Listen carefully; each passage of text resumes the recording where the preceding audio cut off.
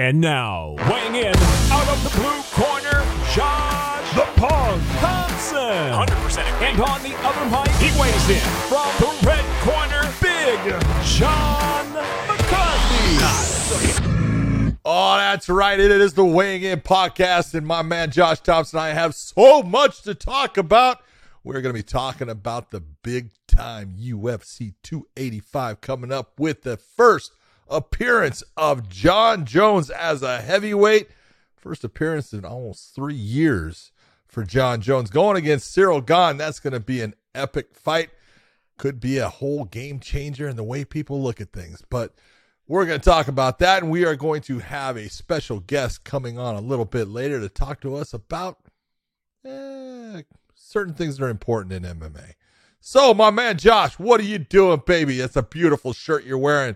Because, and still, that's right, babe. Go ahead, flex. Hashtag and still, baby. Hashtag dude, flex, and would you still. please? I tried. That's it. Oh, That's all you get. That's all you get from me, buddy. That's it. it. Yeah, I mean, I'm pumped, and we're gonna have a great conversation and with someone, a special guest later on, and I'm pumped for that. And then on top of all this, John, this is the big card coming up. This is the chance. Huge. This is the chance for Jon Jones to, I guess, kind of solidify himself as potentially the greatest fighter of all time. That's right. I know that he's had things in the past. People keep talking. I have a question, though. What exactly did the commission change? What exactly did USADA change that said that whatever it is that he had in his system just wasn't enough? And that those kind of things now, like that he had in his system, that would not be considered cheating now? Well, no, he had what was called, they were trying to measure it out as picograms, but he had picograms of certain metabolites that are known to be metabolites you get from specific steroids that he had in his system. And at the time, the number of units that were being presented in his urine sample or blood sample at the time was enough to say that, you know what, you are violating what USADA was. Those numbers have now been changed based upon USADA, other people wanting those things changed as far as the numbers. And now Jon is sitting there saying, I have been vindicated that I did not take anything. And as much as I really don't care about the whole thing now, no, he wasn't vindicated. No. You know, he got caught. Now it's a different, it's like saying Nick Diaz got caught with marijuana in Nevada when he fought Anderson Silva. Anderson Silva got caught with some type of blue liquid that he got from Thailand or whatever it ended up being.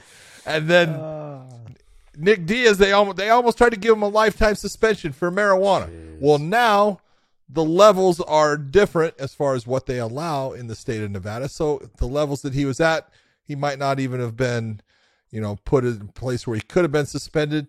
But at the time, with the nanograms that they had, he got caught for, having marijuana in his, a marijuana metabolite in his system. It doesn't mean he didn't do it. It just means that now the amount that he had, maybe it wouldn't be illegal. Yeah, but I look at marijuana as not performance enhancing. I don't think so either. I absolutely don't. I think it's ridiculous. Yeah. I don't even want to get on more to that, but I just wanted I didn't know what the rule change was. I didn't know. I didn't read up on it, and I just heard all this stuff that people were talking. And I saw Jon had written something saying that he was basically vindicated that. No, sorry. If you want to, believe it, go ahead. But no, it doesn't vindicate him. He took it. Okay. Yeah, at some point in time, he had taken some sort of performance enhancing drug, and that's But all of those things aside, we have never, I don't think anyone's ever questioned his talent. Oh, come on. Anyone that questions his talent or his fight IQ or the way he could absolutely change a fight at any time, the guy he's special. He is special. There's never been anyone it's because it's a combination, in my opinion. It's a combination, Josh, because a lot of guys. I know a lot of guys. They're just God-given talent. God made them a certain way. They had speed. They had the ability to have power. They had all these things going for them, but they always lacked somewhere. You know, mentality-wise, they just weren't mentally strong or whatever it was. Work ethic. Work ethic. Look, and let's be honest. You know, as far as fight IQ, tell me he doesn't have a good fight IQ. Brilliant. Tell me he doesn't have physical attributes that nobody else had at 205. And, you know, it might be a little bit different now at heavyweight, but yeah, an 84-inch reach. Stefan Struve was 7 foot tall and had an 81-inch reach. Okay?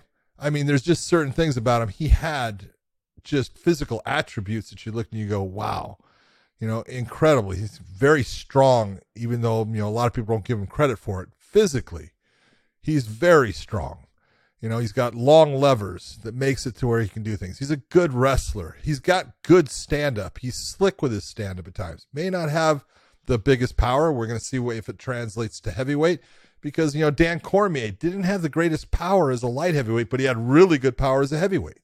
It just translated better for him. We're going to see if that happens for John. There's no doubt, you know, what he's done in MMA is incredible. I mean, I want to say what is it they said? I saw a number. It was either his last 12 years. The only thing he's fought is championship fights. Yeah. It's fucking amazing. Do we not give Chris Cyborg the same amount of credit? I mean, she for years was undefeated, or not undefeated, but like for years, all she did was fight championship fights. Yeah. Absolutely. You know, and is she not considered one of the best female fighters of all time? Is. No, she absolutely is. I mean, I'm just simply saying, like, they both got caught up in.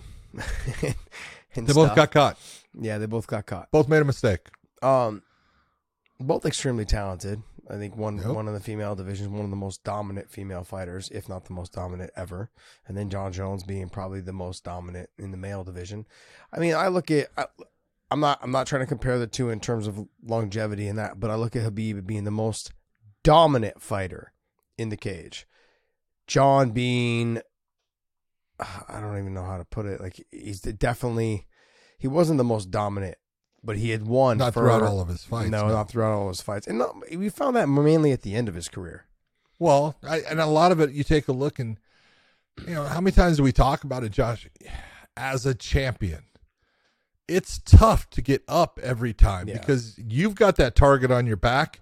It's hard for you to take that target and find something that actually gets you excited because your promotion is always going in, okay, this is the next one. Here's your next one. Here's your next one.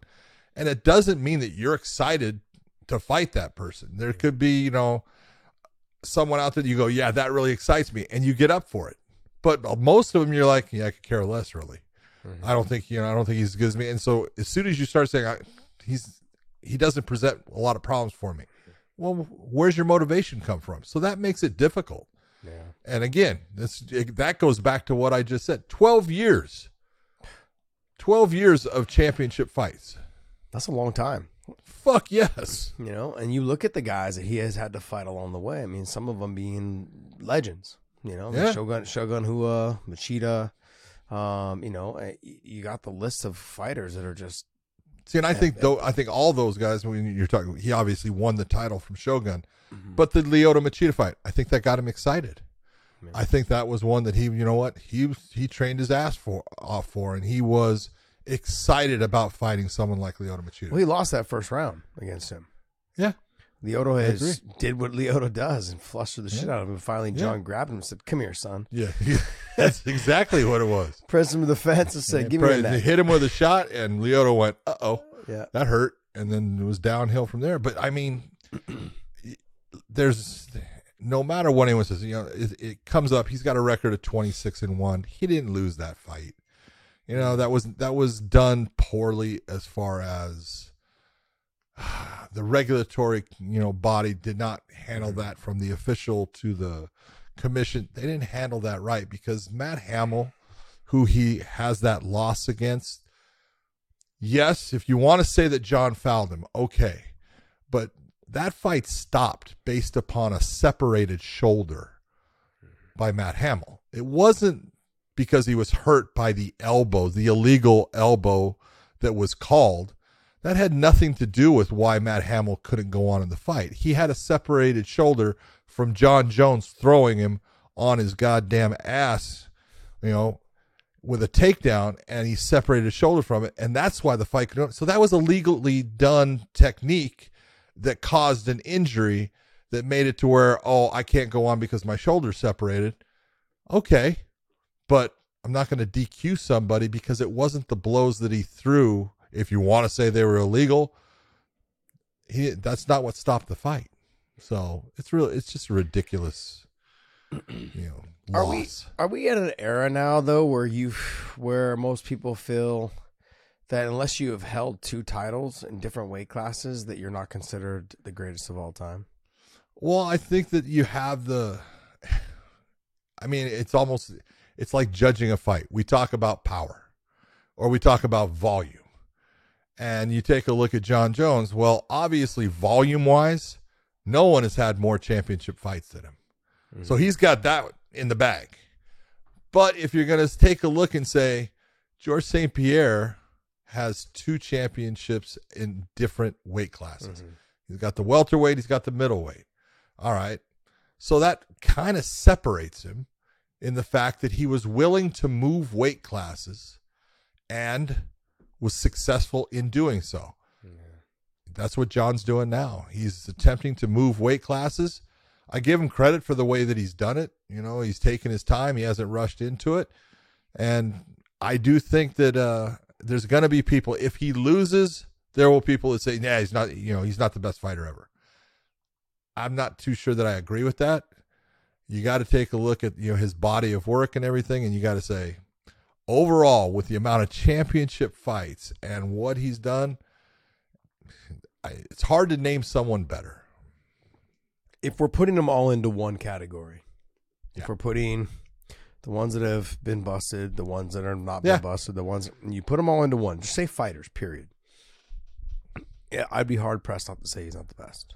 If you want to put an asterisk, the Roger Maris asterisk of, Babe Ruth hit 60 home runs in 154 games, and it took Maris, 162 to beat it. Okay, put the asterisk. I don't care. But if you're going to just take a look and say fighter, it's hard. You're hard pressed to find someone ever better. John, do you think I look at John Jones in a bunch of different ways. That's because he's worn a whole lot of different hats and different characters. That's the problem. That is really the problem. And I think Francis Ngannou, I just read a tweet or a comment that he had made saying John is got multiple personalities. It's like, which one is he going to be today? Each one of them can fight, though. Yeah, he's going to be the world class. He's going to be the world class fighter. Is he going to be the person, wrecking his car? Is he going to be whatever else? But at the end of the day, he is hands down probably the best fighter that's ever stepped foot in the cage. Yeah. Does it not bother you though, just to see somebody that has so much God-given talent and could have been squander a lot of it? Well, did he squander any of it? Yeah, he could have done. This is where he squandered. I'm not saying achievement-wise. Look, he's done it all.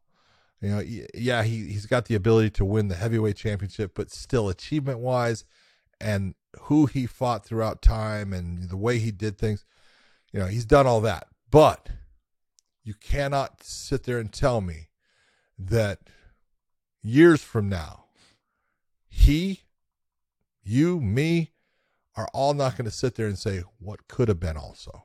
Even though as great as he was, think of the time that was squandered. Because if there's one thing, I talk about all the time, I've talked about it, there's nothing more precious than time. Mm-hmm. And it's so valuable. And you learn that, especially once it's gone, because you can't get it back.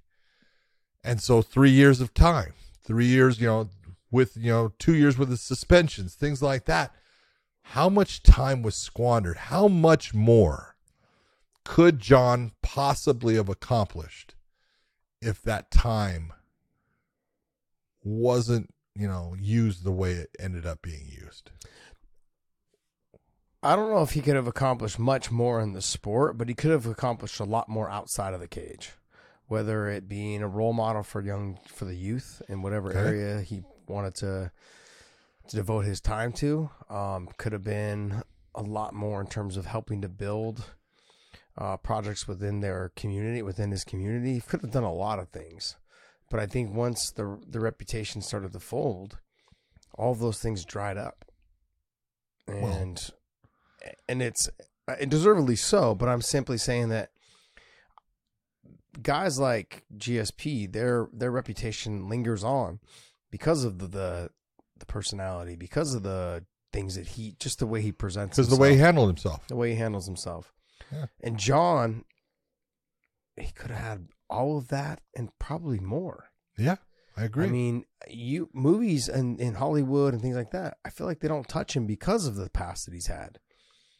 And he could have been that next. He could have been somebody like, I don't want to say The Rock, but I'm simply saying he could have been given opportunities like The Rock to be able to shine and do more and develop more and bring in more that he could potentially do even more good throughout his communities. And it's sad because I look at him, and when he was young, and there was a video of me warming up with Khabib, and it was relatively young. It was when Khabib fought Pat Healy. I believe we were in Chicago. And, man, John's back there. He's watching Khabib warm up and everything. And I see that's like a young John, and John, and I look at him, I'm like, man, and back then I was like, wow, he's good. He's really good. I was a real fan. And then as I started seeing him have meltdowns, I tried to hang on as long as I could because I was a fan of him. I was a real fan. I was like, this kid he's unbelievable. Yeah. And then as you start seeing the meltdowns that he had, I was like, man, you're digging yourself even deeper and you're losing people that really are trying to hold on to you. And me being one of them. And that was, and I want people to understand how difficult that was for me because I came from AKA. There was no love lost for that guy at that gym, but I was a fan. I was a fan of him. And how can you not be? If you're talking pure fighting. Yeah, that's all I was talking. If you're not a fan of John Jones, just pure fighting, you're not a fan of fighting. Yeah. But when you look at him and Cyril Gahn and the 3 years away, and the things that Cyril Gahn possesses, the abilities that he possesses, and John, the size difference is not as big of a factor as it was for the guys he had to fight in the 205-pound division. Not going to be a difference. I look at the wrestling. Sure, he's got a huge wrestling advantage, but with the weight being put on, will he have the cardio advantage that he used to have also? He was someone that could really slow the pace down in a fight because people had to respect his reach, his range, his ability to stiff arm you like a child. He won't have that ability against someone like Cyril Gahn. He still has the wrestling, but does he have the wrestling to wrestle 5 rounds and continue to get the takedowns? I've said this for the longest time. No one's better than John at keeping you at bay and making you fight his pace.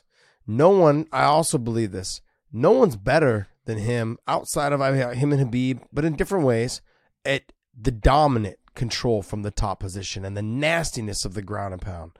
Khabib would lock your legs down and just hold you there and talk to you and make you pay until you were willing to just give up a submission or, basically just the ref would stop it. Pray for the referee. John has got that nastiness about him with the elbows and the striking and the top pressure and He's control. got a hell of a ground and pound, yeah. It's one of the best in the game I've ever seen in my life, hands down. And I don't know, this fight may not go the distance, but I take those attributes that John has, that he had at 205. Will they translate, John? Do you think they will at heavyweight? I think the part that I look at that I think is going to transfer, it can't change, is the fact that at 205, John Jones, he out-wrestled Dan Cormier. Mm-hmm. Okay, and Josh, people don't seem to understand what that said when that occurred. Yeah. Because Dan Cormier is as good a wrestler as you will ever find. In our sport. All right. What's that? In our sport. In MMA. Exactly. I mean, this is a guy that did it. Oklahoma State. Yes, he lost to Cael Sanderson, in the NC2A finals and stuff. But, that was the best NC2A wrestler of all time. All right. And that's who he was losing to. Then he continues on and he wins worlds and he does all these things and he gets on the Olympic team and all this stuff. The dude can wrestle. Two-time Olympian. Olympian. And John Jones out-wrestled him. In fact, in the first fight, it was so clear that at a certain point, Dan wasn't trying to win the fight anymore. He was trying to get back a takedown because he had been taken down multiple times by John, and it was just he had to show that I could take John down. And, it was apparent that I can't beat him, but I'm going to at least try to take him down. And he had a hard time doing it. He got, he picked him up and he tossed him and John was right back up. Yeah. And he has, in my opinion, such an advantage in the wrestling department against Ciryl because, Ciryl Gane will try to take people down at times, but look, his wrestling is not that advanced. It's not that clean. It's not that crisp and good. John's going to outclass him there. And if John gets in the top position against Gane, I think it's over. He is going to have, unless he has just very little time to work in that round that he gets the takedown, he's going to do damage because I say it all the time. As a heavyweight, you cannot be underneath your opponent. You have got to move. You've got to get out because there's too much weight, too much damage comes with, the velocity of the shots. You can't take it for very long. And so I just look at it and it's like in the stand-up, I think Ciryl Gane can give him problems. I think he's got a lot of good movement. He's in and out. He's difficult to touch at times. John's going to have some issues as far as he doesn't have that big reach advantage that he normally goes into a fight with. It's going to be more neutral. And so in the stand-up, I think Ciryl Gane can definitely, be with John for a lot of the fight. Not when it comes down to the wrestling and getting on the ground. I just wonder if his cardio is going to translate because, like I said, he's not someone that has really been known to set a super fast pace. And the fighters that he's had some issues with, guys that were his size and guys that were willing to go ahead and try and set that faster pace. Gus in the first fight, Dominic Reyes in their fight, guys that were able to try to set a pace that he just didn't. He wasn't comfortable with. Yeah. Now, Ciryl Gane, he has conditioning, he has cardio, he's got size, he's got the ability to use the lateral movement and strike off of his lateral movement. The next thing is, for me, does John Chin hold up at the heavyweight division? These guys can crack, man. They can swat. They've got power. Yeah. These guys have got all of those attributes to really put it on him. And Gus was not known for his power. No. And when he touched John a couple times, you saw John go, "Oh shit, you got me. You got me." And so I look at guys like Ciryl Gane, who, if he gets there with the speed and the ability to touch him, and not being touched for 3 years makes a big difference also. Here's what it does. But here's my question to you. Name me the guy that put John on his ass. I can't. No I don't know if he's ever been there. He does have a chin. Yeah. He's got a good chin. And really the thing that I look at, I think his chin is going to be just fine because obviously if you get hit with a big shot up there, you could be put out just like anybody. But it is the question of Ciryl Gane has fought at heavyweight. He has fought at whatever weight he's going to be coming in at, and he has fought 5 rounds at that weight.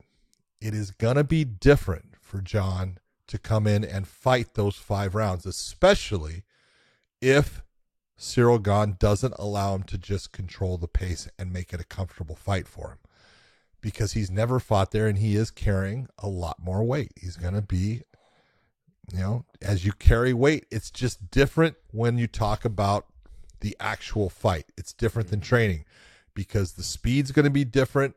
The pace is a little bit different. Just the pressure of everything that's going on creates a bit of an anxiety, which tends to get you a little bit tired. All of those elements, I think, the thing that I have the most, not doubt, but wonder about is how well, and not how well trained is he. I know he's well trained, but how does he do in recovering when he does get tired? I'm going to throw a little wrench in here because of the time and how long he's been out.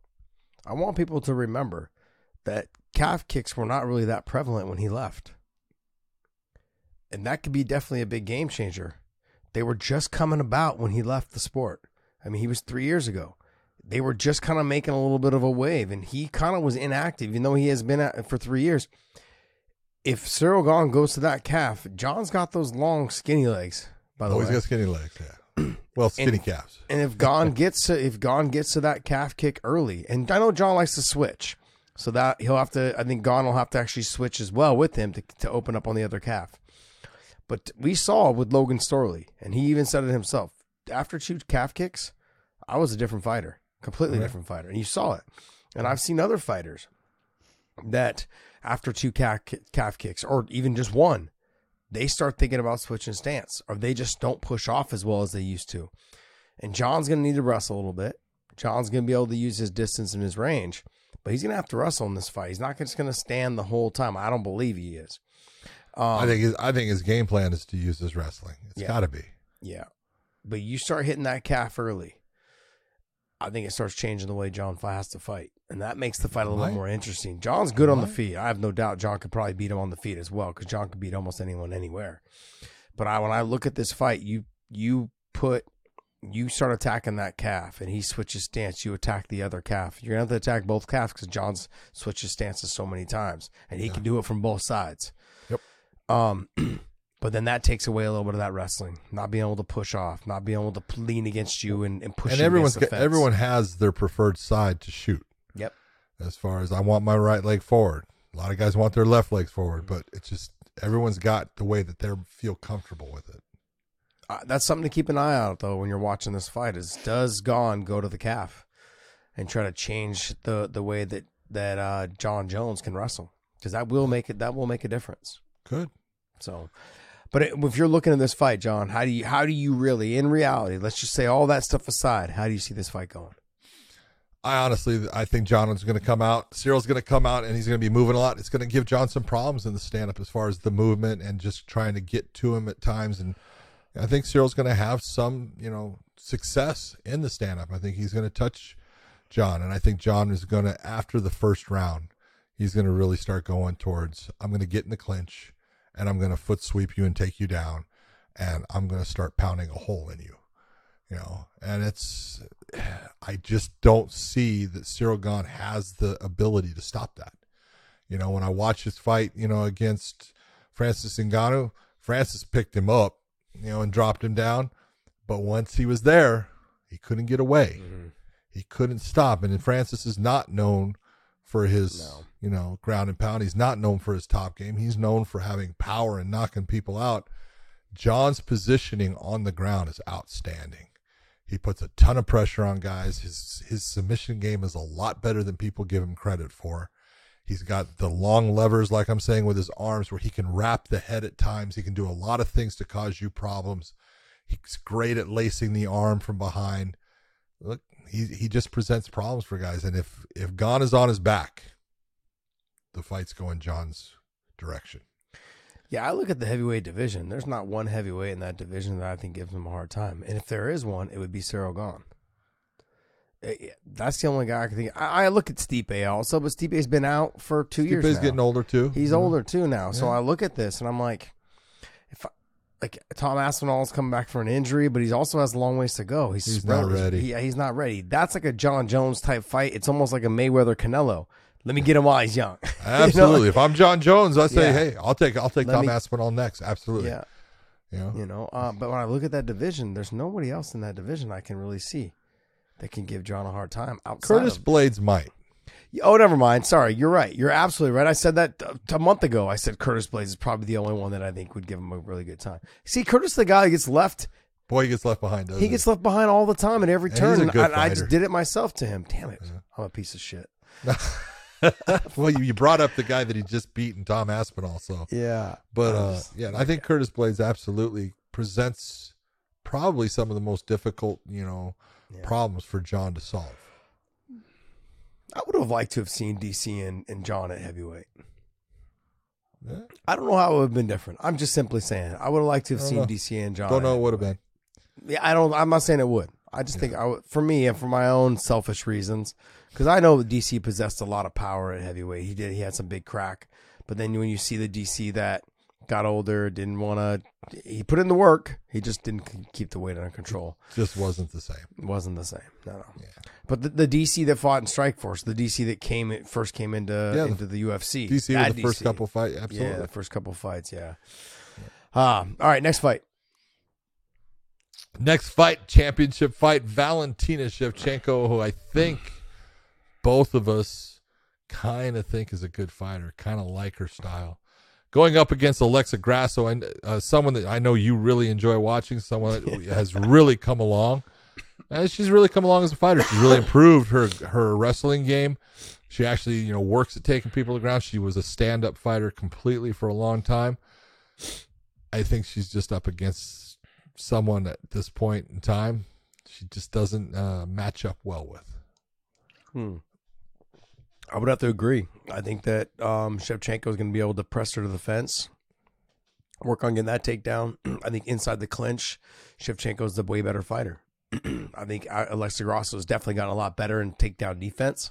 Yep. But I look for Shevchenko to get to the body lock and try to either foot sweep or pull her away from the fence, lift and knee tap her and take her down. Once she gets to the top position, she's very good at. She's extremely good at that. And once she gets to that top position, I don't think Alexa Grasso gets up. And she'll continue to do that. Alexa Grasso will take damage on the bottom. I think the easiest way to compare this fight, if you're looking at it, take a look at what happened with Valentina when she fought Jessica Andrade. That's going to be your blueprint for this fight right here. She's not going to stand with Grasso. She knows where Alexa is strong. She knows where her strength is. And if there's one thing that you got to give Valentina, fight IQ-wise, she's sharp. And she will take the fight where her opponent is weakest. And that, with Alexa, that's going to be the ground. No, I agree. And, look, that's not to say that she can't stand with her. No.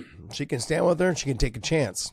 Yeah. But what that does, though, chance. is that allows her to make Alexa believe she's going to stand with her to open up the takedown a little bit more. She has that ability to stand enough to get Alexa involved in like a firefight.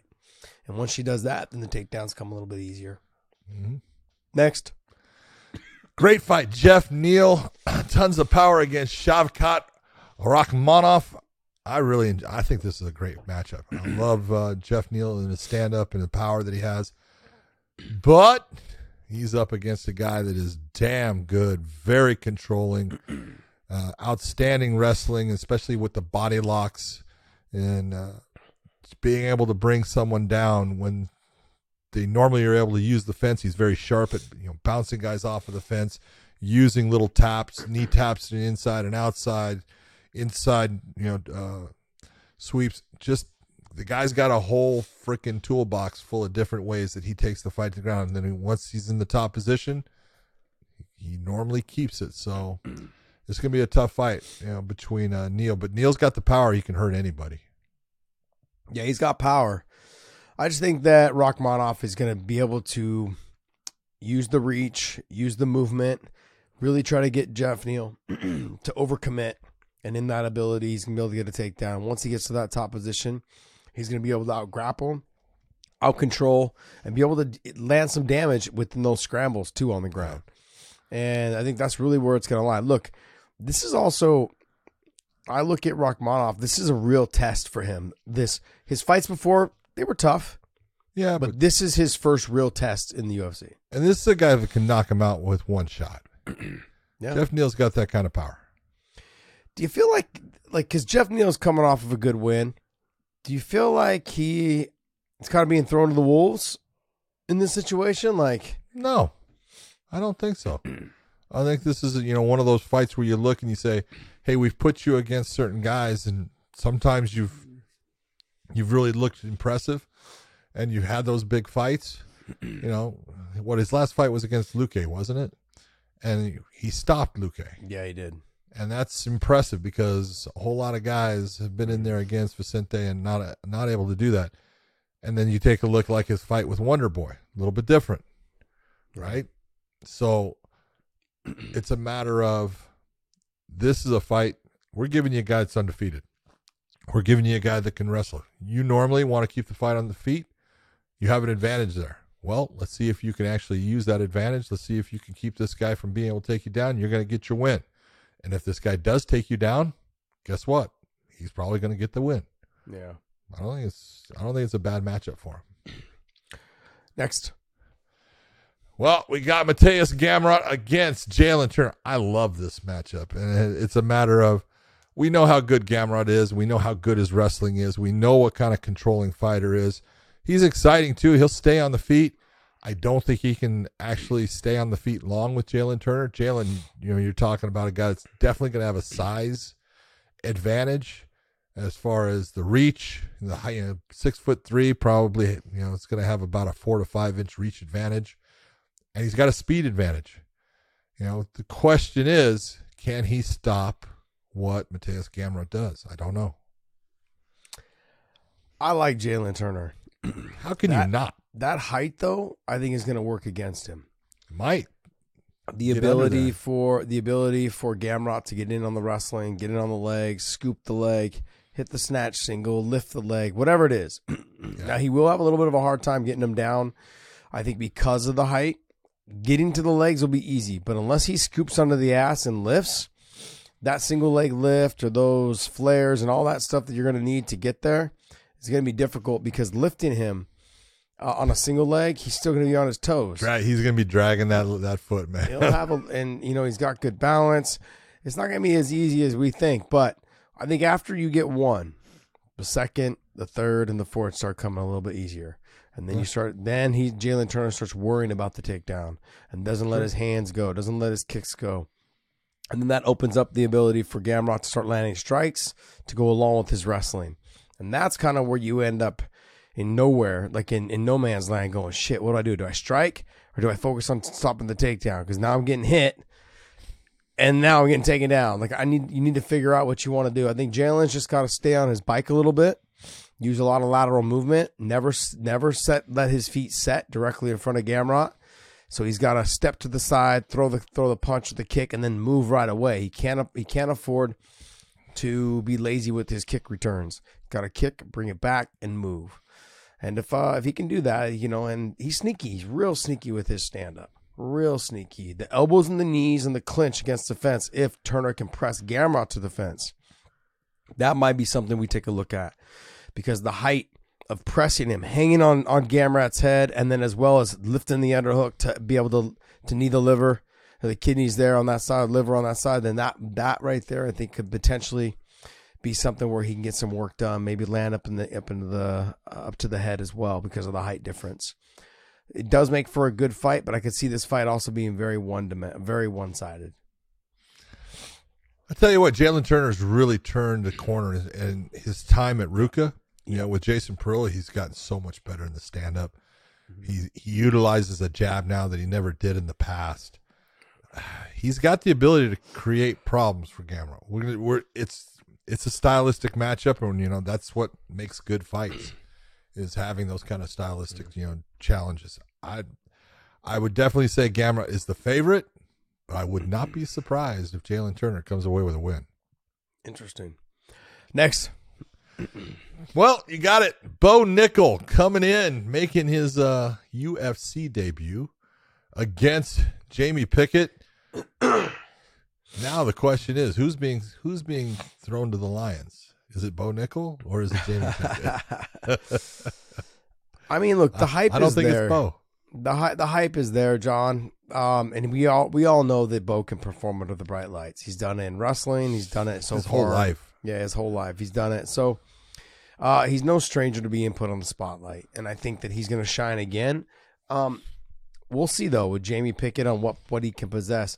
I think the way to beat Bo Nickel right now is to catch him in some sort of transition in the grappling department. Yeah. In the grappling. Really? In the grappling, not the wrestling. You're going to have to catch him with his head in the wrong position. You're going to have to catch him with the...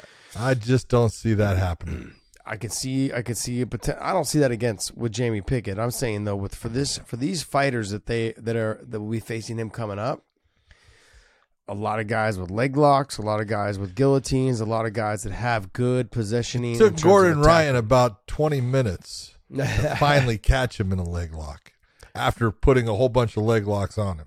Interesting. You know? I also think the guy is not a bad. No, I'm not saying wrestler. He's No. a fantastic wrestler. He's not a bad grappler either. Yeah, that's true as well. I think, but in a fight though, you're gonna have to catch him in transition. That's what I said. So it's to catch him in transition. If his head's in the wrong spot, latch on that guillotine, arming guillotine potentially.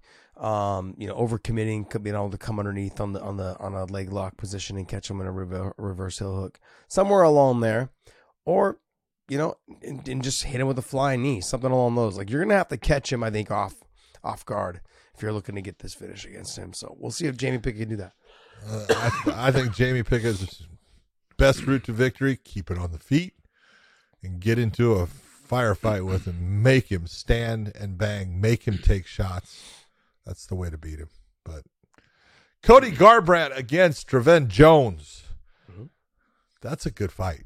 It's not an easy fight for Cody Garbrandt. I look at that and I go, obviously he was once a champion, had an undefeated record for a while there, and then the couple of losses against TJ kind of switched things around for him. And the real question is, how much has his chin changed? Because it's been touched quite a few times now, and he's gotten knocked out, and that's the real question. If you were going to ask who should win this fight, it's Cody Garbrandt. But anymore, I'm not too sure that's the easiest pick because he has been hurt multiple times. Yeah, we talked about this a little bit the other day. Yeah, and I like Cody a lot. He just Cody. He has a tendency to get into a firefight. Like he has good wrestling. He's got good top position. He doesn't use that. And so it's not always about standing and banging and using your speed. Sometimes it's about just elevating your fight IQ and using all the tools you have in your toolbox. He doesn't always do that, and I feel like that's what kind of costs him sometimes in these positions. He did it so well when he won the title against Dominic Cruz. He fought so smart. He was so controlled. He didn't fall into the traps. Yeah. He did so many good things, and you look and you go, you got to get back to that guy. Yeah. I guess we'll see. I mean, this is a good opportunity for him to get back on track. I mean, he fought a very good, very smart fight against Rafael Sansa. And then after that fight, then he went back into fighting the way that he was fighting before, and trying to win by his balls. And but also going down to 125 wasn't. Yeah, that was a very bad decision. That was a bad decision. All right, next. Derek Brunson against Duplessis. That's an interesting fight. Brunson is the better wrestler by far, but he does tend to get tired, and Duplessis, we've seen, doesn't really get tired, man. Even when he's put out a ton of energy, he still comes. So I think Derek, if he's going to get a win, he needs to get the win within the first round and a half, or be where he's controlling the pace of the fight. Get the takedown, use his good ground and pound, and he's got great ground and pound, great positioning. Use that, make Duplessis work, and then just go back to the drawing board and continue to do it round after round, and he'll get the win. Yeah, I think the game plan's always been with Derek Brunson is to get the takedowns, control the top position, and slow the pace down, and control, and that's it. And also, all he's got to do is win the first 2 rounds. And I know this is a shitty way of thinking. If you're a fan at home and you're listening to this, you're going, great, I got to watch the third round. It's going to be boring. That's bullshit and boring. But with Derek Brunson, after you win the first 2 rounds, it seems like he just tends to go, he wants to put it in cruise control. Now, some of that could be fatigue, and some of that could just be mentality. Look, I've already won the first 2 rounds. Let's just survive the third, and then I've won this fight. That's a shitty way of thinking, but I get the vibe and the feeling sometimes when I watch him fight. Like, that's the way he thinks. Like, I've got the first 2 rounds in the bag. Let's circle, stay away. No. Keep doing what you were doing. Yeah. You were winning. And then, he doesn't sometimes do that. And so, true. Then it costs him the fight. But I look at it, I think he'll be able to get the takedowns early. It's whether he can continue to get the takedowns as the fight goes on, or if he has to get the takedowns as the fight goes on. But he's got to also be a little more active from the top position. Yeah. Because he has a tendency sometimes to not want to gas out, so he doesn't become as active as he should be or could be. True he point. also is getting a little bit older. That's another issue. So when you're trying to be an active fighter from the top position, continue to get to takedowns and do the ground and pound, all that shit adds up. And mentally, you also know that you in the past have been known to get tired. Yeah. That wears on you. All of these things build up in your mind, John. And it's something he's going to be dealing with on that night. So Duplessis with the power, Duplessis with the ability and strong to be able to keep this thing on the feet and make Derek Brunson work, especially in that third round. Don't think this fight is over. If you're a fan at home, don't think it's over if Duplessis has lost the first 2 rounds by being stuck on the bottom, because he still has that power in the end. And Derek Brunson has been known to lose fights in the end because of the fatigue and That's true. And backpedaling or whatever it is. So look for this to be a fun fight, especially as it goes on. Yeah. Next. We've got Viviana Araujo against Amanda Ribas, which is a good matchup. I look forward to it. I enjoy watching Ribas fight. I think she's so do I, John. Technically good. She looks good. No, technically, she got a good ground game. She's got a good stand-up. She's just a gamer. So, Julian Marquez against Marc-Andre Barriault, which is really an interesting fight, I think, because Barriault is tough as hell, just a brawler. Same with the Cuban Missile Crisis there in Julian Marquez. But the question with Marquez, he was with Glory MMA. He's not going to have James Krause in his corner, obviously. It's going to be an interesting fight. He better get it done quick because Barriault just keeps coming. All right, well, hey, that's going to wrap up our UFC talk, unless there's any other early prelims you want to talk about, John. Nah, I think we're good. You got the young upstart in Ian Gary coming against Keenan Song. Gary's just been looking great. Very young, very talented. Dave, you got any news for us before we wrap into that, though? Oh, go ahead, Dave. Well, so I was just going to say, we've been doing these rankings, and this one on paper looks like it could be a solid it's a good prelims card and main card. Yeah. So what would you, if you were looking at this on paper, like what are you kind of thinking rating wise? It's a 9. Ooh. It's a 9. Let's be honest. You got a heavyweight championship with a guy that is one of the greatest fighters ever going against a guy that's a stud in Gane. That's a great heavyweight championship fight. You're getting one of the best female fighters of all time in Valentina Shevchenko. You got Jalen Turner against Gamrot. That's awesome. You get to see Bo Nickel make his debut. You got Cody Garbrandt coming there. You got Derek Brunson. Look, you got a lot of great fights here. I agree with John that he's got a lot of great fights here. But I also look at this card, and I also think that you have potentially a lot of one-sided fights. So I'm going to rate it like John. I'm going to say 9.5. Ooh, but I could also see you went ahead of me. See, look at that. Yeah, I could. But I also look at John Jones could be a very one-sided fight. Shevchenko could be a very one-sided fight. Jeff Neal and Rakhmonov could kind of be a one-sided fight. I look for it to be a little bit closer than people think. Yeah. Gamrot Turner, I think if Gamrot starts to get the takedown early, it's going to be a very one-sided fight. Okay. I can also see it being a quick knockout by Turner. Yep. So that would actually throw some flavor into it. I think Bo Nickel, a one-sided fight. Yep, I agree. And then you go to Cody Garbrandt, and that could be back and forth. It could be a throwdown fight. Could be. Could be the Garbrandt uses his power, fights smart, knocks him out. Yep, could be. But then, like I said, you get in, and then Brunson, it depends on if he gets the takedowns, able to control the top position. That's not going to be a one-sided fight. You don't think so? No. I mean, you can see 3 rounds of Derek Brunson on top. You can. Oh, yeah, no doubt. You can. Look at that. That's the route to victory for Derek Brunson. Yeah, and then I look at Hebus and Araujo, that could be a really good fight back and forth. They're both really good. Yeah. So I look at, I'm going to get 9.5. I'm going to go with John. But when I go back and grade this card, it could be, if I give it a bad score, it'll be because it is a bunch of one-sided fights. And that's it. Like, whether you have the talent on there or not, it could be that way. But if they're back and forth battles, Shit. I'm going to stick with my 9.5 probably. There you go. But I like all right. What you got for us? You got some news for us there, Dave?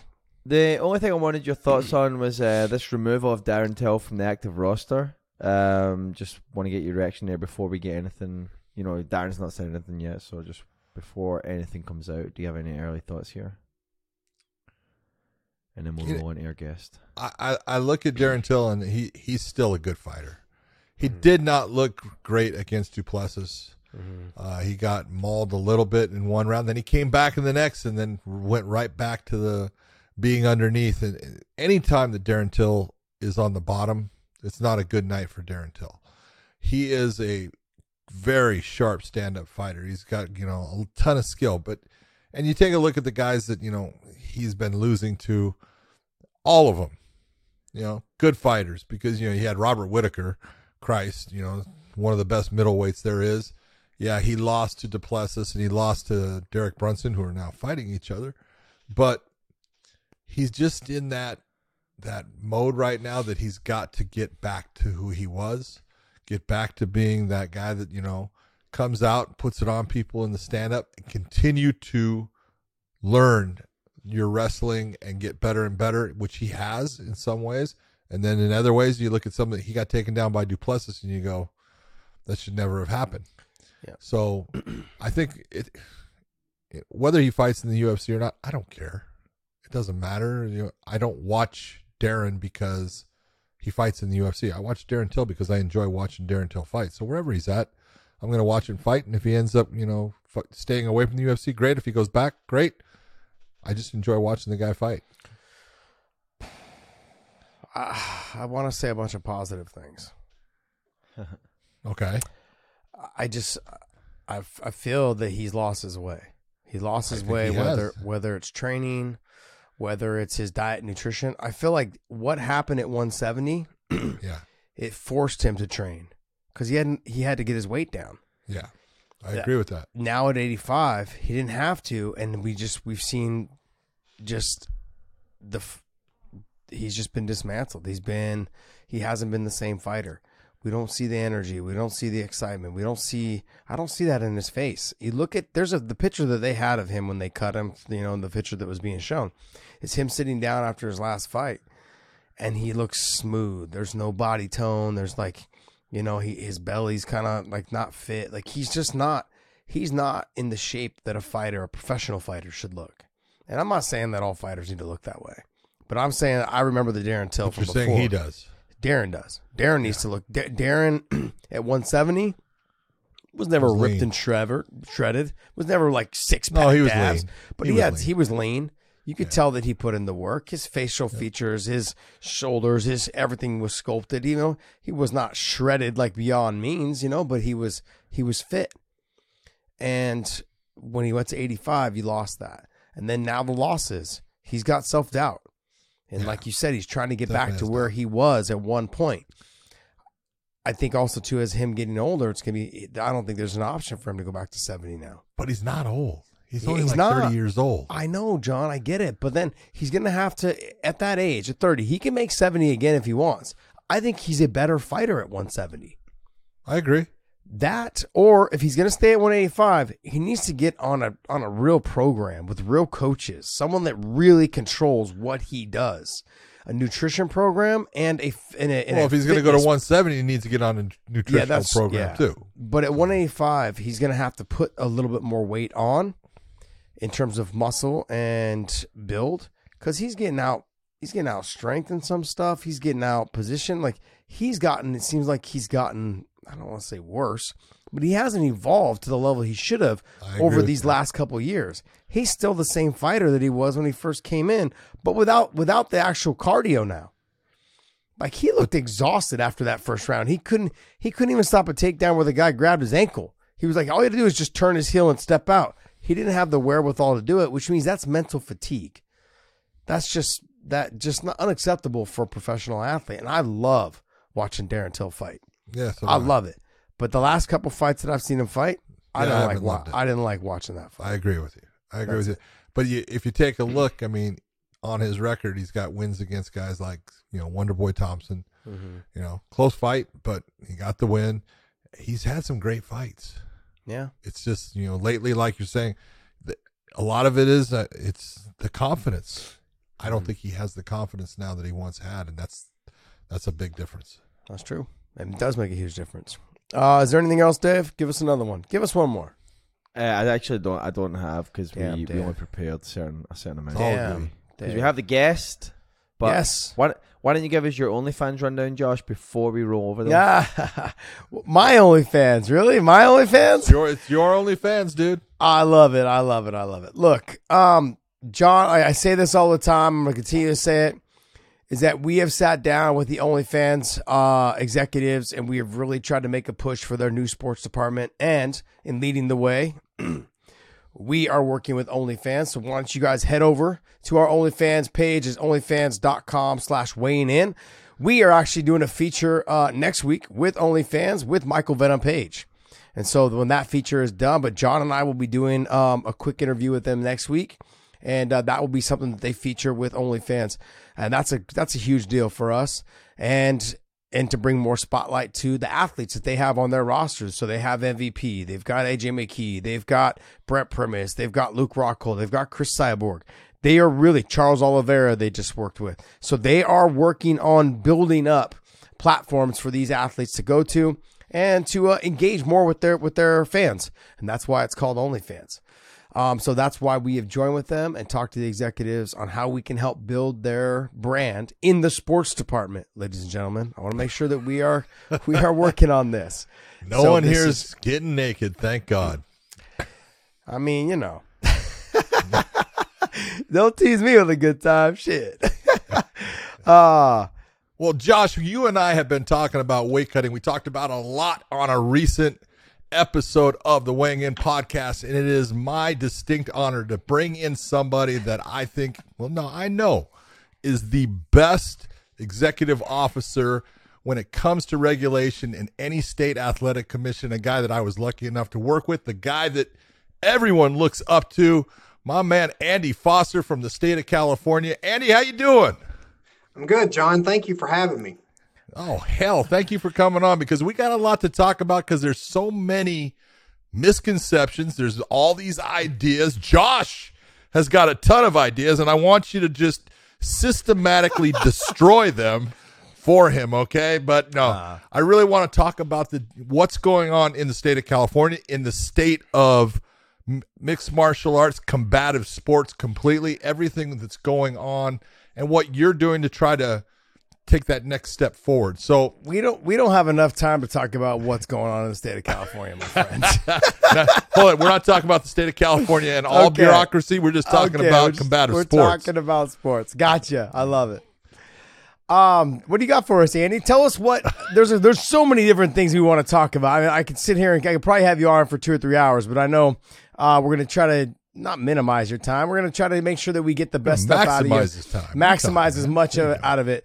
But in terms of the weight cutting, we've seen issues, we've seen problems with athletes, and you guys have made some changes because you guys did that meeting that we were a part of. John was there, I was there, Forrest Griffin was there, some other athletes were there, but we had talked.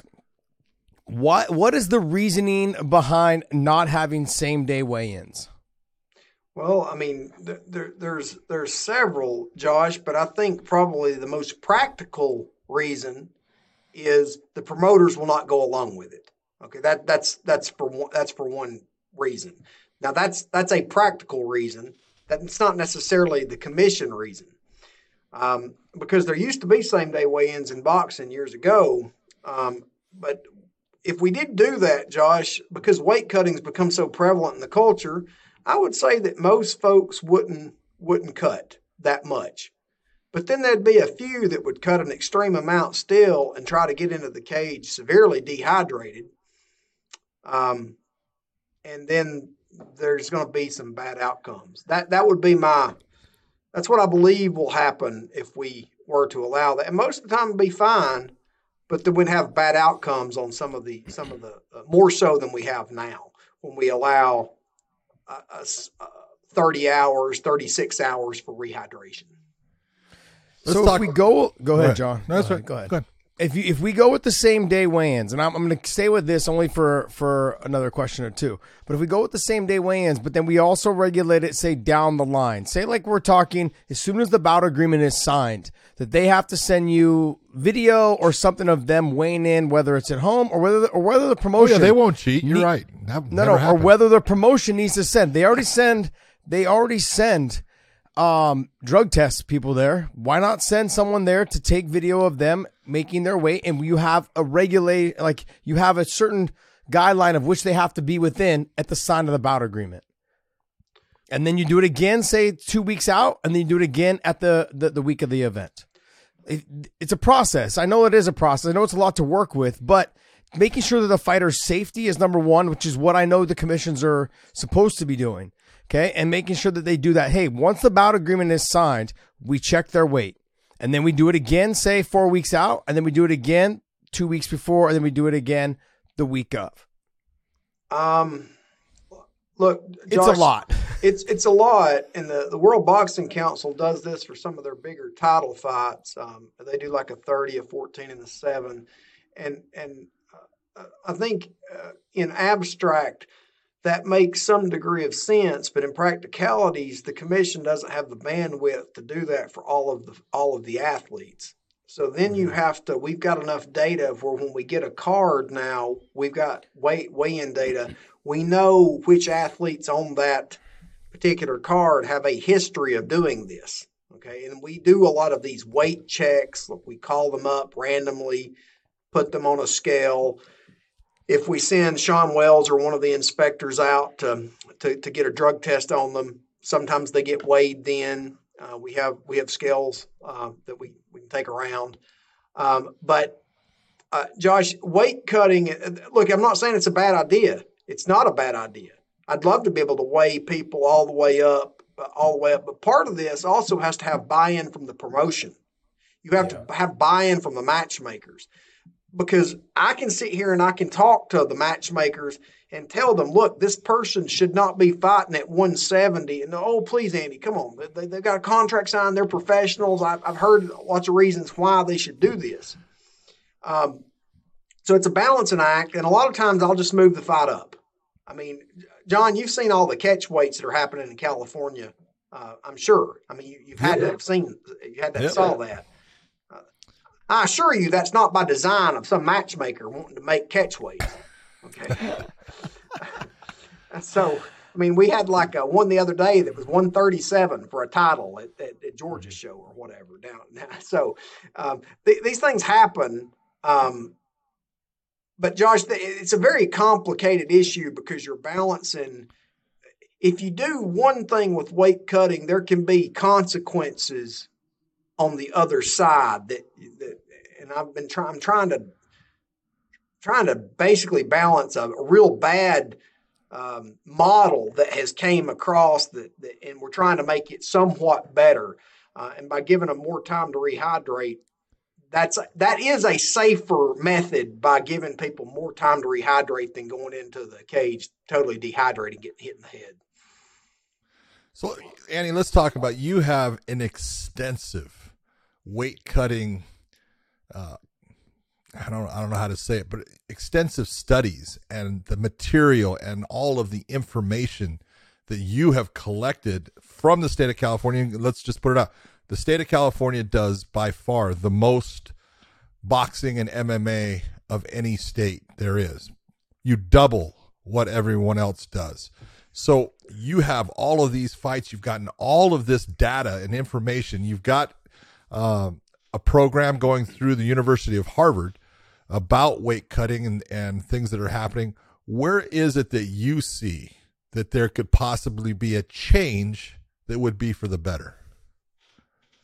Well, I mean, John, I know it's going to sound punitive, but at the next commission meeting, that 15% cutoff is going to, I feel like that will be voted for. Commission's already voted for it once. I think they'll vote for it again, and then I'll promulgate that with the Office of Administrative Law, which means you show up on Friday for a weigh-in and you weigh 170. The next day, you can't be more than 195 and a half. John, that is a reasonable expectation. If you tell the public you're a welterweight, you should be able to be below 195.5 pounds. You should be able to be below that. The problem is, and you saw our data, we've got quite a few fighters that aren't making that. And the state of California is not going to regulate that once we pass that regulation. It's not going to be up to Andy Foster's discretion anymore, because I get put in a box and I have to kill these fights. And, I do it. It's my job. But it's not a pleasant experience sitting there. If everybody knows the rules, you cannot be more than 15% above where you were the day before. That's a reasonable expectation, and people will begin to follow the rules. And that's the first step, John, I feel like, to putting a line in the sand. Well, that's exactly what, when we were at the meeting, that I suggested. I had suggested not exceeding the next weight class above. I mean, you guys are giving more at 15%. You're giving more than that next weight class above in most cases. So why is it not just considered to be the next weight class above? Josh, really, to be honest with you, that came from we took notes at that thing. This was partially your idea that it came from. It's where we got this. The problem is, and John saw the information. Oh my God. We just blew that one, didn't we? Yeah, I've got a big head, Andy. Now I want to just say thank you very much for letting everyone know that I actually came up with a great idea. Thank you very much. Not that great, because here's your problem. Go ahead. Let's hear Andy, it. did you not try to do 10% before, and it just created nothing but problems for people as far as getting the suspensions and what promoters want and everything, and that's why you're now moving to that 15%. Well, John, what we had before was 10%. 10% is still the magic number. That's where we're hoping fighters don't exceed. And we flag them above 10%. And we send them weight notices and all these different things. But when we initially come up with this plan, I did not want it to be a punitive thing, because this thing's for the health and safety of the athletes. So it's like I'm having to argue with athletes to be safe, and I didn't want to be punitive about it. So, but John, you saw the numbers. I sent them to you today. I have a problem. We have a problem here in California. And if we have it, I'm sure the other states have it as well. There are a lot of fighters, not a lot, but there's enough to where 15% is such a large amount, and we've got people exceeding that you've got to start somewhere. And Dr. Wallace and the medical committee's idea is, let's start at 15%, have that for a while, and slowly try to move it down, slowly over time. But, the 15%'s a line in the sand. It's the first time it's done. And Josh, it's entirely reasonable. A welterweight should be able to be below 195.5 the day of the fight. Yeah. I know that you guys have had several conversations with the promotions, but if you were to say, hey, look, we're going to start with the 15% and then start working our way down to potentially 10. But let's talk about potentially adding just one. I think the standard right now is just one weight class. It's say 175, 165, 175, and then it goes 10 pounds, right? Now just don't exceed that 10 pounds. And then as the fighters get better, John, I know you're laughing right now, but just hear me out. Go ahead. And I understand he's talking about moving it from 15 and working his way down. And I'm talking about over time. You realize you're as well. talking about less than 10%. I am.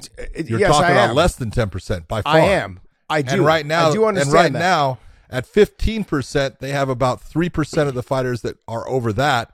And at 10%, you have about 20% of the fighters over it. So if you would let me finish. So if you continue to go on, right, and you're saying, Andy, over time, that you're hoping that these fighters will eventually start taking care of their bodies and then realize that they just got to go to the next weight class up.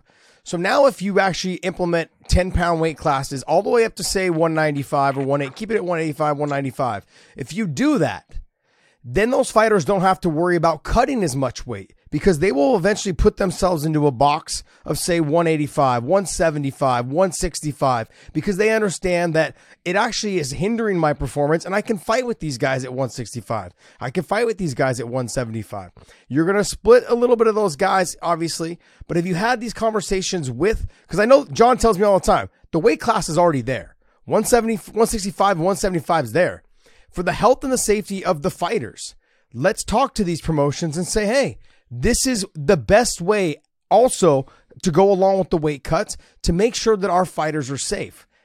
And if they're not understanding, then that puts a lot more of the burden back on them instead of putting it on the commissions for having to do so much regulation. I know you guys are trying. It's obvious. I've been in the meetings, but has that not been a conversation with them?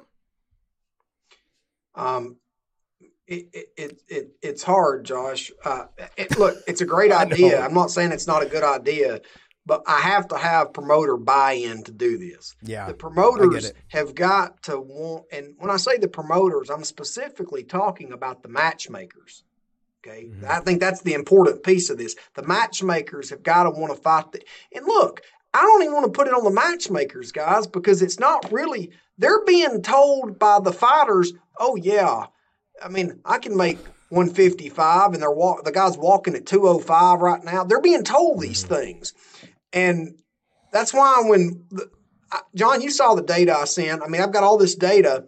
When we get one of these fighters, we kind of know. And then we see what weight class, based on where the promoter submits the card, where they're trying to fight them at. And the first thing I'll do to the staff is I'll say, okay, Lee, go ahead, Tricia. We need to wait on this one, and this one. And I haven't really saw, John, what you're talking about, like with the gaming of the scale. Not saying it could not happen, because it absolutely could, especially if you give the fighter a chance to video it.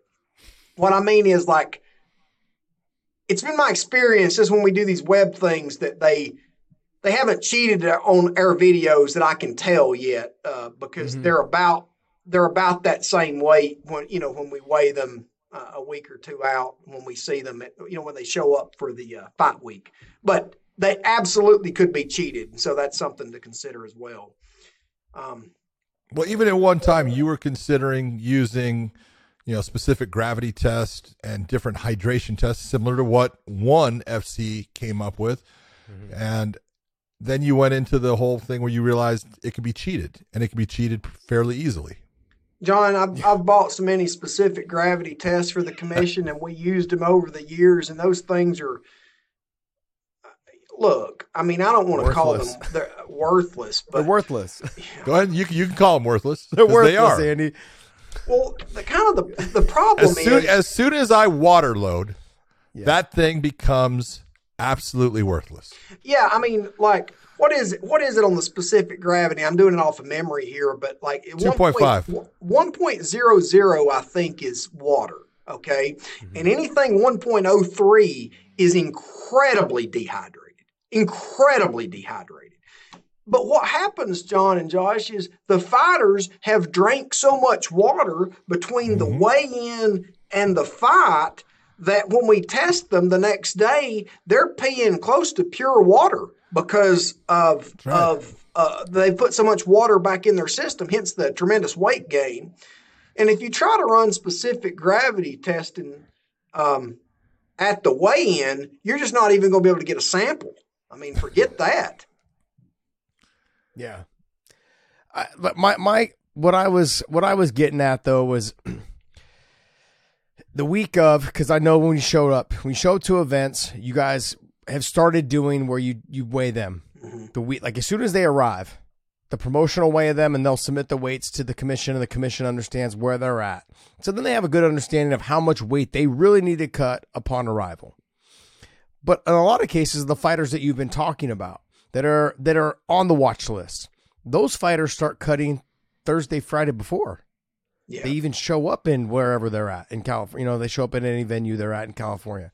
They're cutting weight Friday, Saturday, Sunday, Monday. They're cutting 2-3 pounds at a time, and they're not trying to rush it. So them showing up to check their weight, it's almost like you want to catch them. I shouldn't say the word catch. You want to get a good idea of where they're really at before they're depleted. So then you have a good idea of where you need to focus your energy on with them for safety. And I look at the ideas of what can we do? And the only thing, John, and Andy, that I can come up with is having a weight class every 10 pounds and not allowing those fighters to exceed it. And I know the promotions are giving some pushback on this because the sport was founded with obviously 55, 70, 85, and so on. But adding that extra weight class at 65 and then moving 70 to 75, It really does. If the commissions can go along and try and say, hey, to these promotions, for the fighter's safety, we need to make it. And that's where we're relying on this, John. And this, we got to put a little bit more back on the promotions and not put all the focus on the commissions, like as if it's the commission's fault for not regulating this. I'm going to say this because Andy's not. Okay, one of the things that you have to consider, Josh, and no matter what, I'm getting ganged up on over here, Andy. Come on. No, this is not. Every athletic commission is a business unto itself. Absolutely. Nevada is self-funding, okay, meaning that the money that they pull in is how they pay their people, okay? California is a little bit different, but all of these athletic commissions, they're almost in business against each other, because as soon as Andy goes and puts very strict regulations against weights and does what you're saying, says, what, I'm going to have this where you can't weigh more than the next weight class. Yeah. Okay. Guess what happens? They stop coming to They stop coming to his business. Yeah. Okay. And so that becomes it's counterproductive. It just does. You can't just arbitrarily put all these regulations in, and yes, you're the safest one, and you're the one that no one does fights at because of it. True. Well, I mean, John, obviously the commission, I know you were using it thing. Obviously the commission is a state agency. The commission's a government agency, and I know what you mean. But what you're talking about is the business would go away. The business, we wouldn't have private businesses wanting to do business with the state of California if I became too strict with the regulations. And kind of the balancing act that I'm trying to figure out, and I've not done it yet. I keep trying to put different things into the formula, is the balance between obviously the protection of the public and protection of these fighters is paramount, but you've also got to throw in the what's good for the sport in general, and it's a balancing act. And I think this 15% line in the sand, John, if we have a line, because right now we do not have one anywhere, okay? And it's such a big line that I think that a lot of the promotions would be supportive of this particular line, because at least there is a line. What about the other regulatory bodies? Because that's important that you get them all in line with that same percentage, so that line in the sand extends no matter where the fighter goes. And I'm working on that, John. I've got to do it here first. But I'm also having talks with the ABC Medical Committee, which I'm part of. And I think they're all, in fact, there was the doctors thought this should be lower than 15%. They were fine with 15%, but a lot of them were saying, well, and then we showed them the data, and they're like, whoa, wow, So, because you saw the data, we've got, 20% of the fighters fighting over 10% right now. Yep. And that's with all of our weight checks and all of the things we do and all of the precautions. And imagine how many, this is a rampant problem across the sports. To me, it's the biggest problem in mixed martial arts is, how do you fix this? Because I think if you fix this, you fix a lot of other things that go along with combat sports. Yeah, I agree. Do you look at it, though, also where you can say that these fighters, I don't even know how to say this. So, like, if you were to have, like, an edge, like, I don't even know how to say it, John. Like, how do you get these fighters into an education where they should be able to see the results? Guys like Masvidal, guys like Dos Anjos, guys like even Benson Henderson that went up to 70. They didn't have to kill themselves. They fought at 70. They had good performances. Shit, Masvidal's fought for the title twice. He's had runs where he could have potentially been the world champ at the weight class above. He spent most of his career killing himself to get at 155. Is there just no way of educating these fighters and letting them know that you potentially could have better performances at a higher weight class if you just decided to do your nutrition properly and to put the weight on properly, build muscle properly, do all of these things without killing yourself? Spend more time maybe educating these guys instead of trying to combat them. How do you get them? How do you get them in? John? That's what the commission is for. No, because the commission is not in charge of any fighter unless they have that fighter licensed. They can't do anything with them unless they're licensed, and then they can have some impact. So when they are licensed, sending them, sending them video footage or video or something along on an education system, like sending them some sort of, education that shows them the effects, not just to their body, but also the performances they potentially could have if they didn't cut this weight. Well, look, right now I'm playing devil's advocate, obviously, because the two of you guys are ganged up on me, and I'm okay. I'm ready for this. Bring it on. I'm just telling you the truth.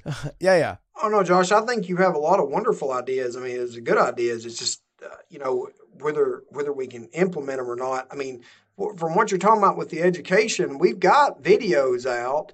I mean, they don't have that many views because I don't think the fighters are that interested in watching our videos, but we have them. They're out there. Yeah.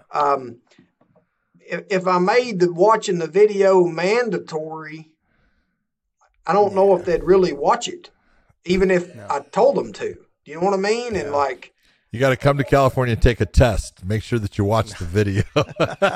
Nah, I get it. I understand. Look, I really am. I'm extremely interested in this conversation based on that.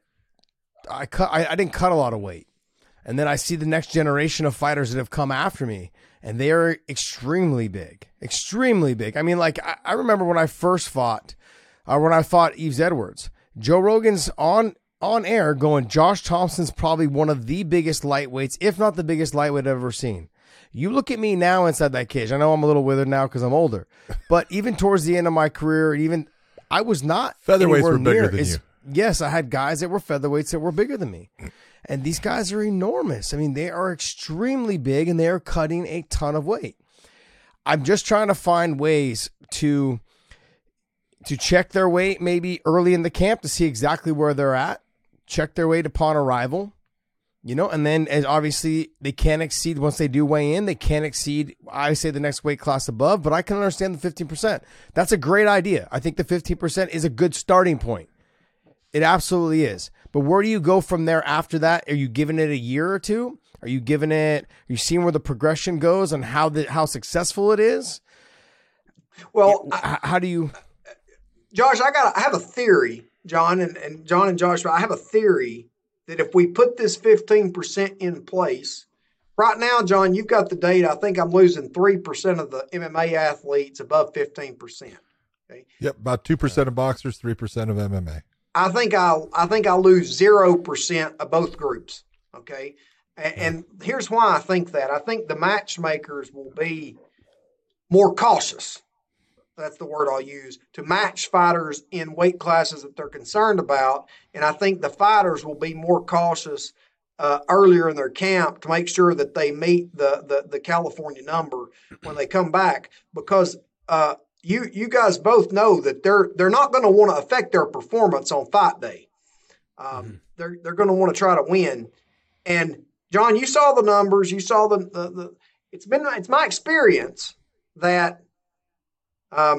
This is not always true. It's in my experience that the more money that's involved, the more weight fighters are willing to cut. That's been my experience by watching it.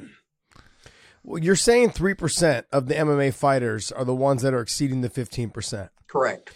What is keeping these promotions from just not booking those fighters in your state when they fight? Because they're really good fighters. But Josh, it's an interesting question because I've had promotions tell me, "Oh, we're not gonna come to California because this guy's a huge weight cutter." I've actually had that conversation before, but they said they still came. They just used that fighter in a different place. But that's only happened once or twice. Most of the time, it's just. They know that they're coming to California and they're going to have to. Because I mean, John, you were the referee, I think, that night that I canceled one of the Bellator fights at Pachanga. Were you the referee, or were you commentating at that time? Was it Pachanga? Oh no. I was refereeing then. Yeah, you remember that? I canceled the fight.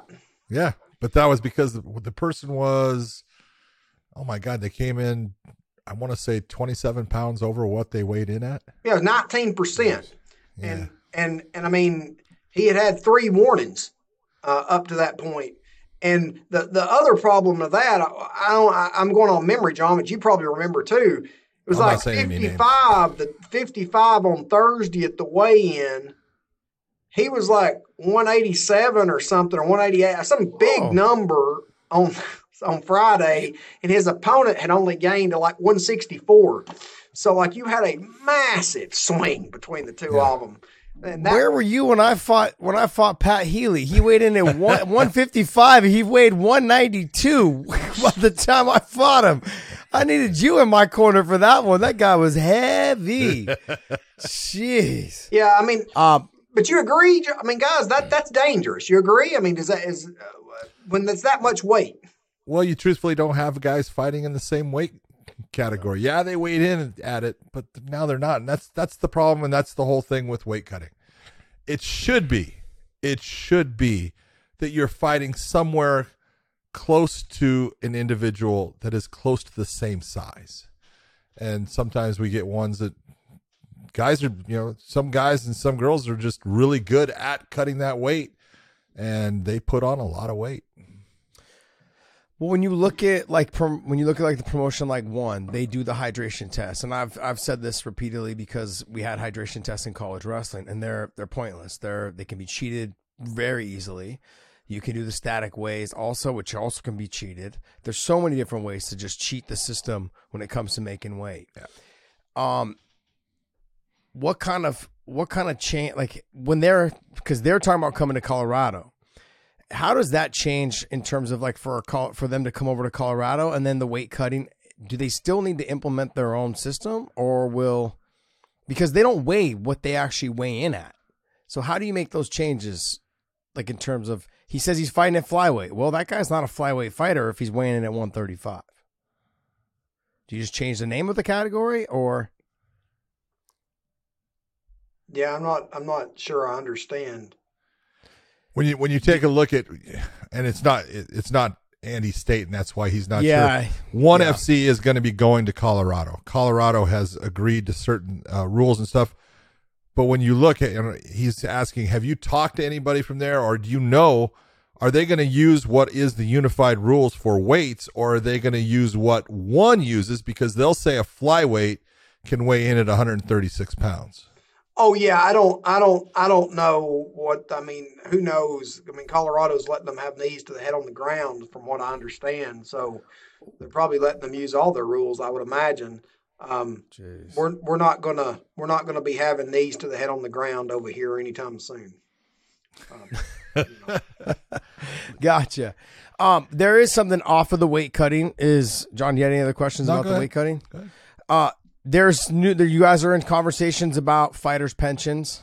I was going to talk about that.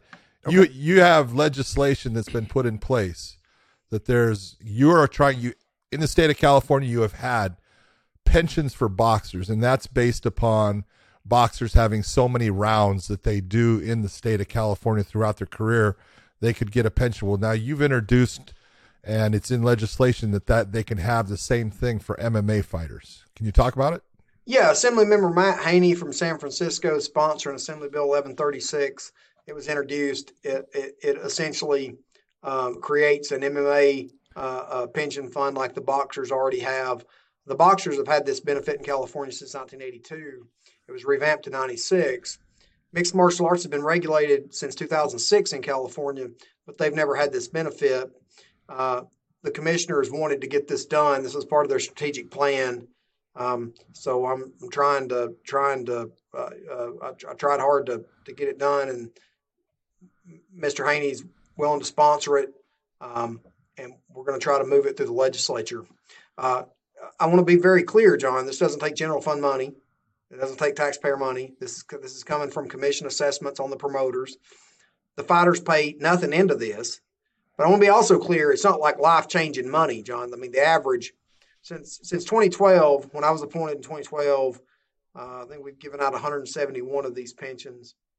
And it's like an average of $19,000 one time. They get it one time. Okay. So it's not like some kind of vast sum of money, but at the same time, nobody else is doing it. That's for one thing. The fighters don't have to pay a penny to it.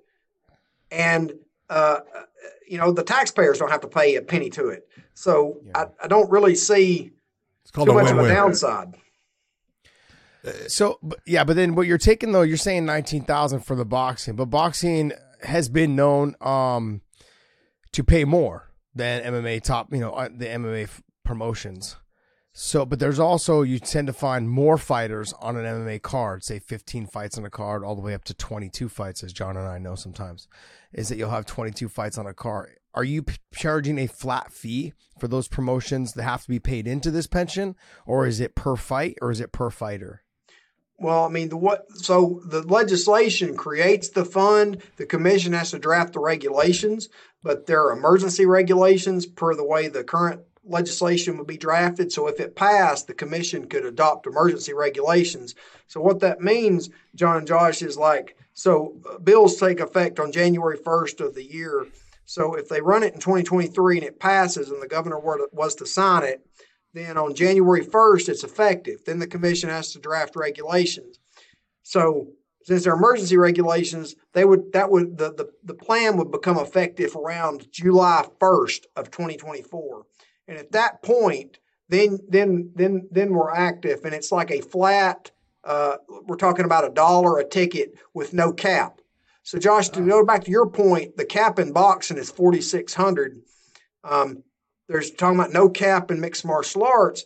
So let's say like a Bellator that was down at if they have like 10,000 people, 10,000 tickets sold, that'd be $10,000 to the fund. And UFC comes, more money to the fund. Smaller shows, more money to the fund. And since California runs so many, and the vesting requirements are I won't say they're ridiculously high. They're not. But Josh, this is a lot of fights to fight in California. Yeah. Vesting requirements 12 or 13 fights. Okay, you fight 13 times in California, you're a California fighter. Everybody knows you came up in the California system. This is a California program. But whether you live here or not, if you fight here 13 times, or that's it's somewhere between 36 and 40 rounds scheduled. So it's something like 12 or 13 fights. That's a lot of fights. That's the current framework.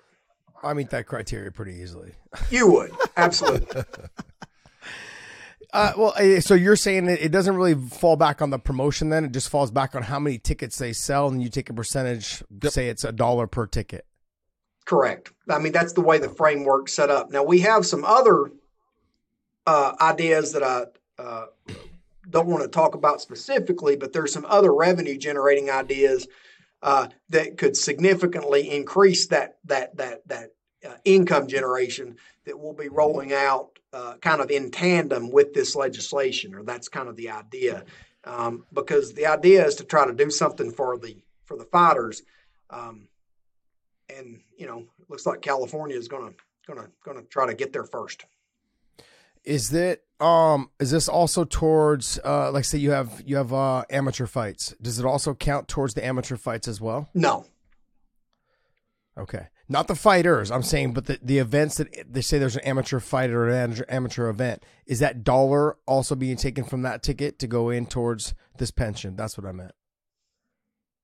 It's a good question. We haven't decided that particular point yet. Got it. Okay. I think one of the most important things to think about with this, though, is you're sitting there talking about the amount of money, and I go back to certain boxers that I know that have gotten that pension, and some of them, Chicanito was, Gennaro Hernandez was, on death's door with cancer and was able to at least get some money for his family, and he got quite a good sizable chunk because he did a lot of his career in California and stuff like that. But this is, Josh, we talk about all the time. Sometimes you got to give up your old life to start your new. Yes. And this could allow someone to go to trade school. It could allow them to go to, online college and get their degree. And that way they can start their life anew from there. It's something that no one gave you anything, did they? No. I was actually wondering if this could be retroactive. No, it's not. You're not grandfathered. Can I grandfather this in? But no, John, you made up a good point, Andy. This is definitely something that, in terms of what California does, this is definitely something that I feel like John was saying is good for the fighters that after you're done. It gives you a fallback for you to either start, like you said, a trade school, for you to be able to establish yourself, either pay your rent until you're able to get picked up by a police force or a firefighter academy or something along those lines that could get you into a career-long job, something that you can do for the next 30, 40 years to take care of your family. It's very important because fighters are lost. Athletes, period. Athletes are lost after they get done with their career. They believe it's going to last forever, and it doesn't. And Andy, I mean, have you come across that? I would imagine you've come across this a lot of times where you pass fighters at events and they're lost. Fighters that you'd seen fight several times and there was nothing to fall back on. When I do come across it, and, you know, Josh, you know this, John, you know this, there's a certain need for these fighters to have these combat sports, especially earlier in their lives. I mean, they like it, they need it. Josh, I know you still train. John, you still train. I still train, but we don't. I'm talking about when you're younger. There's a need for this. There's a real benefit. You know, people found a lot of benefit in combat sports, and I think this is just really the state's kind of the effort of the commission and the Assembly Member Haney and the Assembly just basically acknowledge, hey, and there's something after this, and kind of we're looking after or looking out for their future in a little bit. I mean, it's not. I don't want to make it more than it is, but it is something that we're trying to do.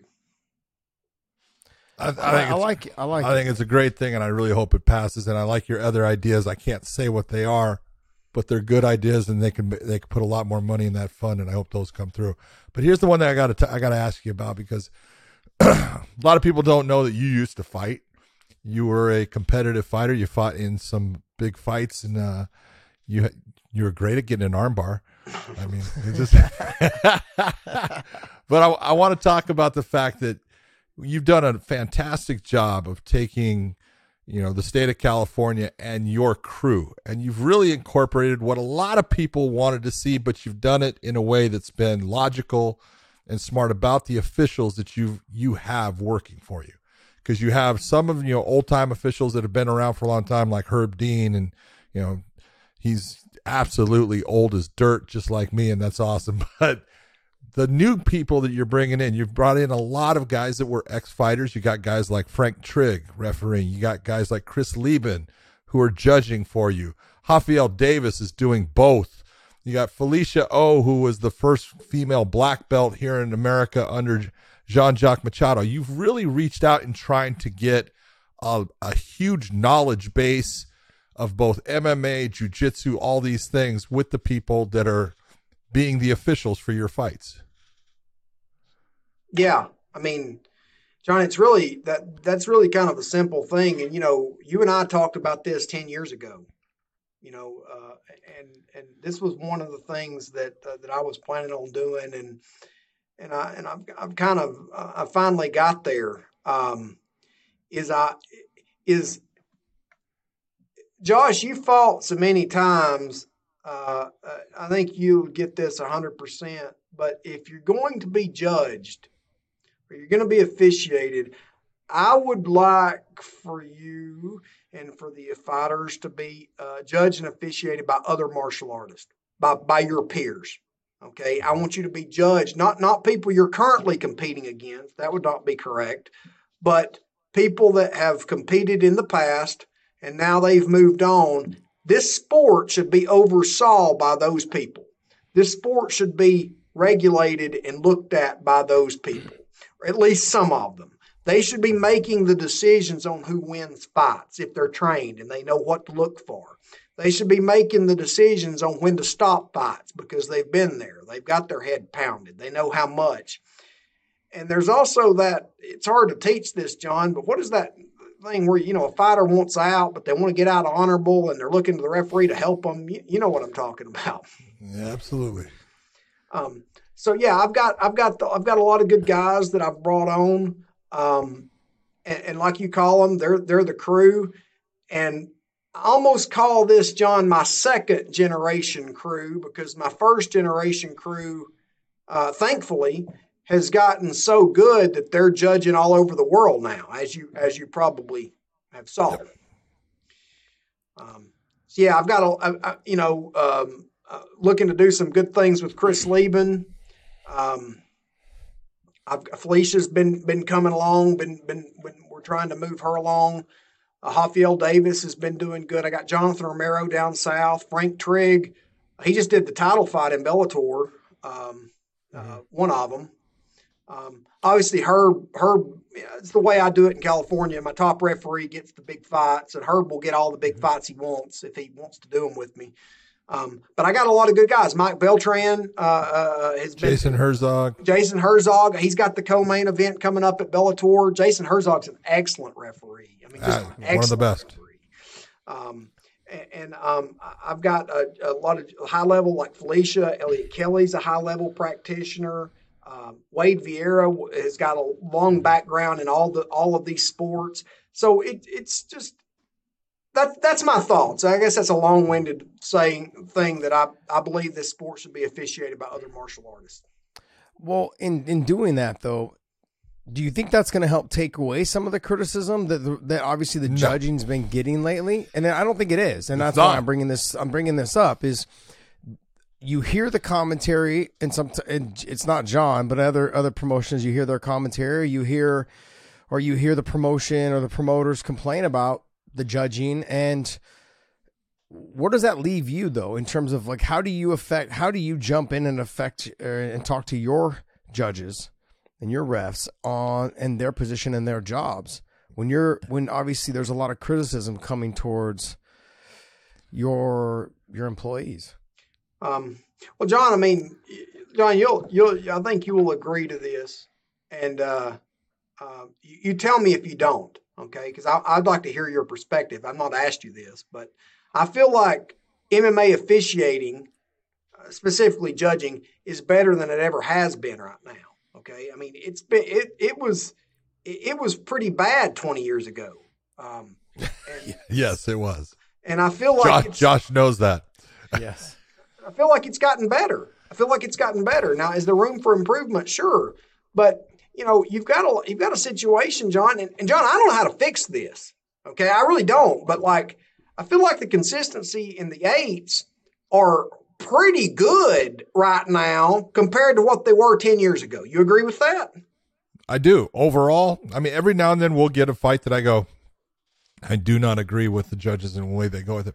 But most of the ones, what we have is when we have people say, oh, it was a robbery. No, it was a close fight. Yeah. And the one thing that I really, unless you sit in that seat, you'll have no idea. But Andy, Josh knows because, I've talked to him and he has actually sat there in one location and watched a fight. It's completely different than people realize.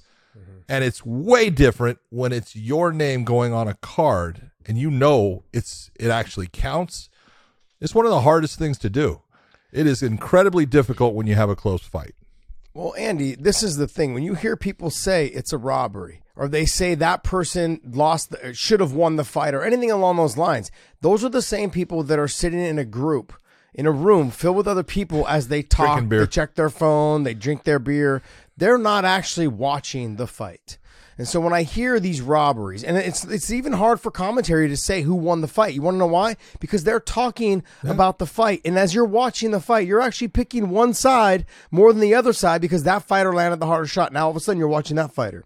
Where the judge is watching the fight as in its entirety. It's watching one fighter land. Now boom, the other fighter lands. Boom. Now I'm going tit for tat. Which one came out with the better outcome? The commentary doesn't always do that.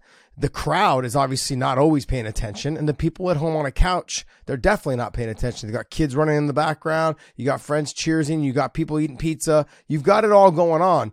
To say that someone was robbed, it's got to be a blatant robbery. But I've also found that and this was very public as of recently, it tends to be the same judges that have inconsistencies. And how do you deal with something like that? Well, I mean,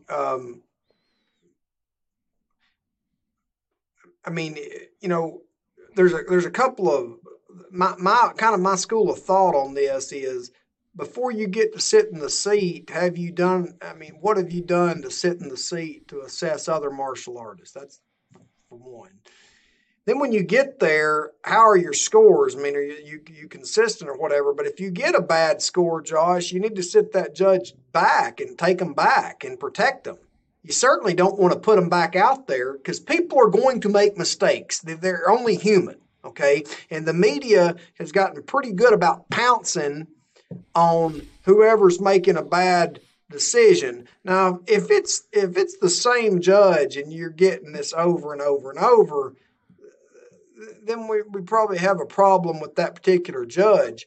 But if it's an anomalous type thing where it happens once every so often and they're judging often, John, how often does Sal D'Amato score? How often does Derek Cleary score? If they have a bad score every now and then, the public should be able to live with that because they're not out there trying to mess up. Nobody's trying to mess up. No, they're not. But if it happens all the time, but notice what Sal had a little bit of a kind of a weird score, I don't know, 4 or 5 months ago, and he went down to the co-main or down to the undercard for a few fights and got, it's sort of like baseball players in a way. They get in slumps a little bit and then they'll come right back. And Sal D'Amato is the most experienced judge in the world. If I can use him on my fights, I'm bringing him out. I'm bringing Derek out. I'm bringing these people out. But I've got Mike Bell. I've got Ron. I've got all these guys here in California that are developing and have developed but you've just got to, Josh, to answer your question, if you've got a judge who's making bad decisions consistently, you probably need to maybe look at somebody else. But the progress of what you described it, I'm not sure if people at home caught it or people listening, is that you put them sometimes down to the undercard. You say, hey, let's get you through a couple of these fights, see where you're at, see where your score's at. And if it's good, then we'll just go ahead and start bumping you back up. It's like putting you down in the minors. Say you're in a slump. Okay, we put you back down into the minors and we bring you back up to the pros, after you get back on track. I mean, it makes sense. Yeah, and I'm not trying to suggest the undercard of a big Bellator or a big UFC is any, all those fights are important, but you get what I'm saying. You understand. Yes, I do. But if you have a judge that you hear make the comment of, well, you need to understand, we only have 5 to 10, maybe 15 seconds to make that determination on what I just watched and who I'm going to say won that round. Doesn't that tell you that judge is not watching that the way he's supposed to? Well, John, shouldn't a judge at any moment that fight stops know which way he's going to be given that score? Absolutely. What if you have a partial round? You've got to know where the fight's at that That's my point. time. That doesn't happen very often, but if that does happen, I want my judge to know, but rather than flip a coin in their mind. I agree. Oh, okay. Josh knows who I'm talking about. Yeah, John over here taking jabs. But look, I'm gonna go back to the weight cut. Now you're talking about the 15%, and you guys are gonna vote on this. Am I correct? Yes. And then when is that vote happening? March the 6th. March the 6th. Now, if this thing gets approved, what are the next steps in terms of implementing it? I've got to run the regulation. It'll take me a little while. You'll see it. You'll see it the earliest probably fourth quarter of 2023. Okay. And then moving from there, and the promotions that you've talked to, whether it's UFC, Bellator, whatever, PFL, Rise, and whatever it is, they all understand what you're doing, or have you had conversations with all these promotions about this? I've had conversations with UFC and with Bellator. Okay. I haven't. Risen's not licensed here, and yeah, PFL is, but I hadn't really talked to them. They don't run shows out here that often. Okay.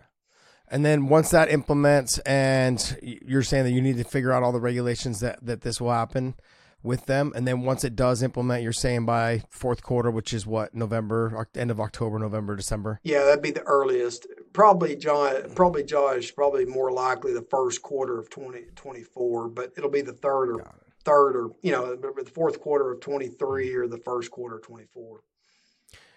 now I don't want to look too far ahead, and I understand, but like what would be your ideally in your next step in terms of time frame? Are you giving this a certain amount of time? Because like you said, you would like to get this down to say closer to 10%, but are we talking 4, 6, 8 years down the line, or to see how the progress goes from year to year? Well, once I get it, and once I get data, then I'm going to try to get other states to adopt it, other major states. New York's a pretty good prospect, and Nevada's a pretty good prospect, but probably like something like a New York, because Kim Sumbler likes to look at our weight cutting regulations, and she's been pretty proactive over there. And she's got Todd Anderson running her MMA program, so that it's been pretty.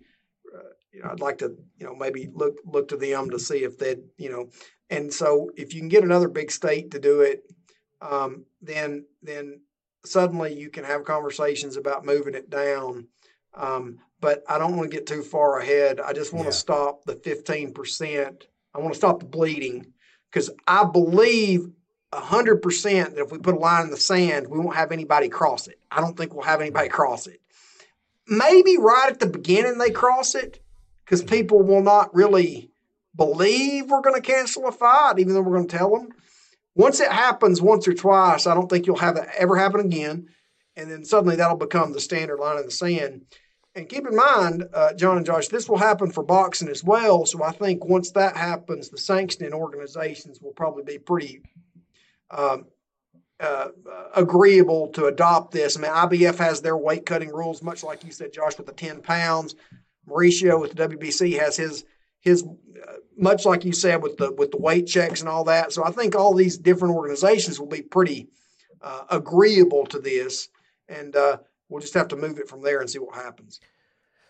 Have you guys thought about, and have you guys realized that sometimes the fighters, knowing that they're going to exceed that 15, is going to probably cut weight the day of?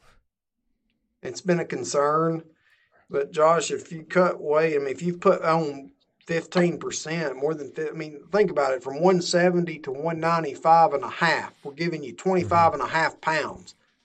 Now, I'm not saying you're not going to get a note. You're going to get a note. You may get shifted into the next weight class if you do that, but your fight's not going to get canceled. But if you have to cut weight to make 195 and a half after weighing in 170, I'd say the doctors are probably going to be able to pick up on that, Josh. They're probably they probably will. Got it. I'd say the biggest problem with it's going to be your performance is probably not going to be what it could have been. There you go. Yeah, and you got a chance of losing the fight based upon you trying to cut weight the day of. But we do have people that do. Yeah. You should. Yeah, I think most of us realize though also that if you are cutting weight, you're only going to be cutting about probably 2 to 3 pounds at the max at 15%. I mean, if you're given a 15% allowance, like you said, getting up to 195 and a half, if they're up to 200, they're cutting, do the math, John, because I'm not very good at it. But you know what I mean? They're cutting 4 pounds, 3.5, 4 pounds. And that's not as much as they just did the day before. But it will eventually affect their performance, even if it's a little bit of weight. In the end. Yeah, a little bit of dry mouth, a little bit of muscle fatigue, those type of things will affect your performance. But having that extra weight, that's going to be the hard part, I think, in the long run for these fighters. They're going to have to really get themselves on a nutrition program, spend the money on the between camps. And we had Yaroslav Amosov. When he fought, but the first time he fought Logan Storley, he said, I got so fat out of shape, in between camps. And that's the problem with a lot of these younger MMA fighters. Look at guys like Paddy Pimblett. I mean, he walks around 200, fights at 55. That's a problem. That's an issue. Now, he doesn't maybe put the weight all back on because he does look pretty lean when he fights. But that's a concern, I think, for every promoter should be a concern. Like, will they make the weight first when they get so big and out of shape between camps? And then once they do make the weight, how much will it affect their performance to where, am I getting my money's worth as a promoter? Am I getting what I paid for a performance? I want that knockdown, drag out available fighter, someone that has the energy to go into the 3rd round or the 5th round. Am I getting that? And so that's where I feel like if you can have these conversations with the promoter and you say, hey, I do like the 15%, Andy, and I think it's definitely a great idea. I think it's going to be the segue into getting it lower, but the conversation down the line, I really believe, is to have this. Let's start off with 15, and as fighters get used to it, start talking about getting it lower. But then on top of it is implementing that extra 1 weight class or that extra 2 weight classes. So now they don't have to worry about being so losing so much weight because there's another weight class available and ready to them for them. If I could have fought at 65, I probably would have fought at 65. I hated getting to 55, and I didn't cut a ton of weight. 22 pounds, 20 pounds at the max. At the max, 20 pounds. Very rarely it was like 17, 18 pounds. But I never exceeded that weight class either. But like I said, that goes with educating the fighter in terms of not putting on more weight than what you're used to training at, because that does also affect your performance. That's where the education comes in. And then later on down the line, explaining to the promotions that if we had extra weight classes, these fighters would not be hurting themselves as much. I look at the game plan moving forward. That's all I wanted to know, what your thoughts were on the game plan moving forward. Yeah, I mean, Josh, everything you said's kind of correct. I mean, that's what I envision moving forward is, I mean, these weight classes are already available to the promoters if they want to use them. But moving forward, like ideally what I would like to see is we get this thing a little bit lower, and promoters start correctly matching these people with people that they have that are close to the same weight. So we don't have fighters who on Monday show up at 185, cut to 155, and then on Saturday when we weigh them again, they're 1 pound away from each other, and they're 183 pounds each, or 183 and 184. And that's what happens. This is like a really dumb thing that we have happening here is you have people basically the same size in the cage most of the time. The problem where it gets dangerous is one guy didn't get the memo and another guy's 25 pounds heavier than him. That's where it gets dangerous. And I actually canceled a boxing match the other day with a situation like that. But it does happen from time to time, and that's why it's important to be vigilant. And Josh, what you said is correct. A while ago, I'm having to do a lot of regulation looking at this. This takes a lot of effort to try to track everybody's weights, and it'd be good if we could just get people kind of in the right weight, but I do have to look at it because it's a problem. Andy, let me ask you. I don't envy you at all for having to do all this legwork. I got to be honest. Us fighters, we're stubborn. We're always the most argumentative when it comes to things that we think is best for our career and our health, when in reality, we don't really know. Boom. Andy, let me ask you this, because back at UFC 199, that was the first time that you implemented the early weigh-in, where we have an early weigh-in in the morning and then a ceremonial weigh-in later on, but the fighters get more time to rehydrate. That was always looked at as that was what was better for their health. Now, let's say it's 8 years down the road, 7-8 years down the road, and you've seen everything. Was that the right decision to make? Do you think it's been effective? I think it did. I think it did what we needed it to do as far as giving the fighters more time to rehydrate, John. I mean, from a purely optics standpoint and a safety standpoint. So it's not just optics. I'm talking about safety and optics. What is it we had, John, we have these guys dehydrate all day, wait till 4 or 5, and we bring them out in front of 4,000 people and weigh them in, and they can barely walk. Do you know what I'm talking about? You remember that, don't you? Oh, yeah. Okay, so this gets rid of that. Where at least when they're out there doing their face-offs, they're healthy, they feel good, they're able to, we're not having to basically transport people from weigh-ins as much as we used to. And this is totally anecdotal, John. You and Josh could comment on this, but it seems like the guys feel better. It seems like they're fighting better. It seems like they feel better because they've had more time to rehydrate. It seems that way. Well, we just had recently the Islam Makhachev versus Alexander Volkanovski fight, which is number 1 against number 2 pound for pound. Both incredible fighters, both champions. But if you look, we did a side-by-side of Islam Makhachev, and you got to figure that when he fought Charles Oliveira in Abu Dhabi, he had that full basic 36 or 38 hours of rehydration. When he fought Alexander Volkanovski, that was not there, and he was cut down to less than 24 hours, and you could see the difference in his body just taking a look at him, the way he came in, the way his body looked, he looked smoother. And it's all because of that rehydration time that he was used to. In that fight against Volkanovski, he did not get that same amount of time. Yeah, I mean, so what I would prefer, John and Josh, is I would prefer to have the extra time to rehydrate and all that, but also be matched more appropriately to the weight class, so they're not having to do these massive weight cuts, so that the rehydration is not so extreme. That's ideally, and you know, I mean, you go to our database, John, on the national database, we've got flags on so many people. I mean, commissions call us from all around the world about these flags, and so we're having some effect. We're having some impact. We just got to do more. I feel like we're an island out here, a big island. California's a big island, but we focus on this particular area because I think it's I mean, and plus we got a lot of exposure. There's a lot of exposure. We get a lot of fights, so I've got to pay attention to it. It's the biggest problem in mixed martial arts, and it's probably the second biggest problem in boxing. If you were to say, because you've already brought up New York, in terms of which states would probably follow suit, obviously down the line, maybe after a year of data that was brought in, who would you say would be the next couple states that would be willing to potentially jump on board? You know, I don't know. I bet my home state of Georgia would do it.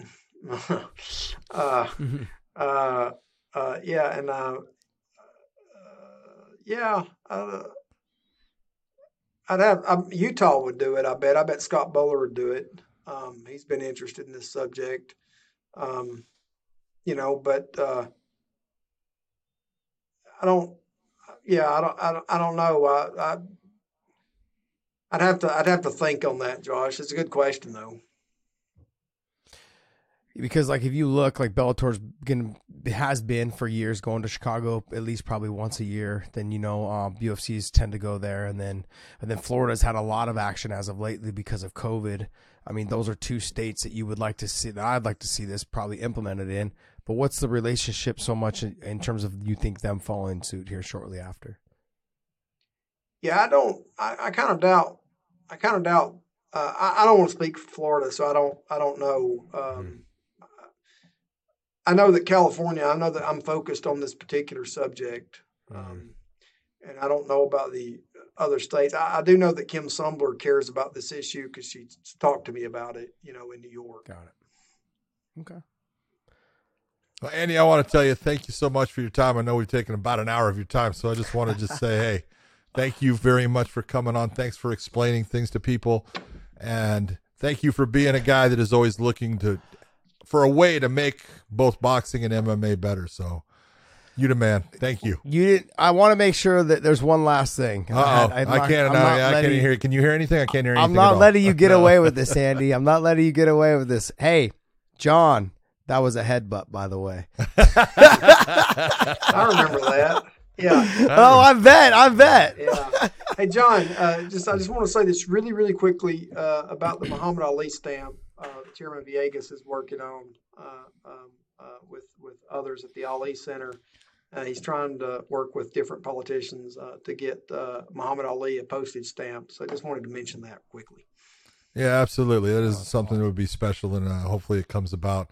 There's all kinds of red tape to go through for those things, but Muhammad Ali getting his own postage stamp is something that needs to happen because he was a huge figure, not only in the United States, but in the world. Yeah. Well, thank you for having me, both of you guys. Thank you. Well, Andy, I want to say thank you because honestly, you were always in contact with me talking about whether it was my fights, my performances, or rules, and any questions I ever had. You always reach back out to me when I reached out to you. You're actually the only commissioner I've ever actually had a really good relationship and talked with in terms of response, and not just that because I'm the commissioner and this is what I'm telling you to do. I appreciate that. And, even when we had the headbutt situation, we had talked several times extensively over how to handle it or how we should go through it. But, I think as a fighter, those are things that are important to have a relationship with your commissioner, understand, what the rules are, understand how to go about things. And I appreciate you so much for those type of things. Thank you. I want to thank Andy Foster for coming on our show. Great interview. Gave a lot of good, insight into the way you have to look at regulation and what you're going to do. Josh coming up with actually some good questions. And they're ones that needed to be answered. No, it's because it really is. People need to hear that stuff. But the big part about, weight cutting, Josh, and, we've said it before. There's all kinds of ideas, but there's no easy answers. Nothing's easy. Nothing can be easy when the promotions have a lot of the say in what goes on. That's Because if they don't like what the commissions are doing, they just won't take their event there. And then in that process, then basically the states are not getting the funding they need, or they're not making the money they need. They are a business like anything else, and it takes time or it doesn't take time, but it takes money to finance that type of business, is to have commissioners, to have judges, to have refs, to have people that work with the fighters in the back. All of those things cost money. And if the promotions don't come, then they can't have those people on staff. And that's where the problem lies. So that's right. And you can't afford training for them, and all kinds of things just snowball. So tough. But thank you very much to Executive Officer Andy Foster for coming on the show. We appreciate it. And I hope you guys all enjoy listening to what he had to say. For Josh Thompson and me, I just want to say thank you for tuning into the Weighing In podcast, and we will see you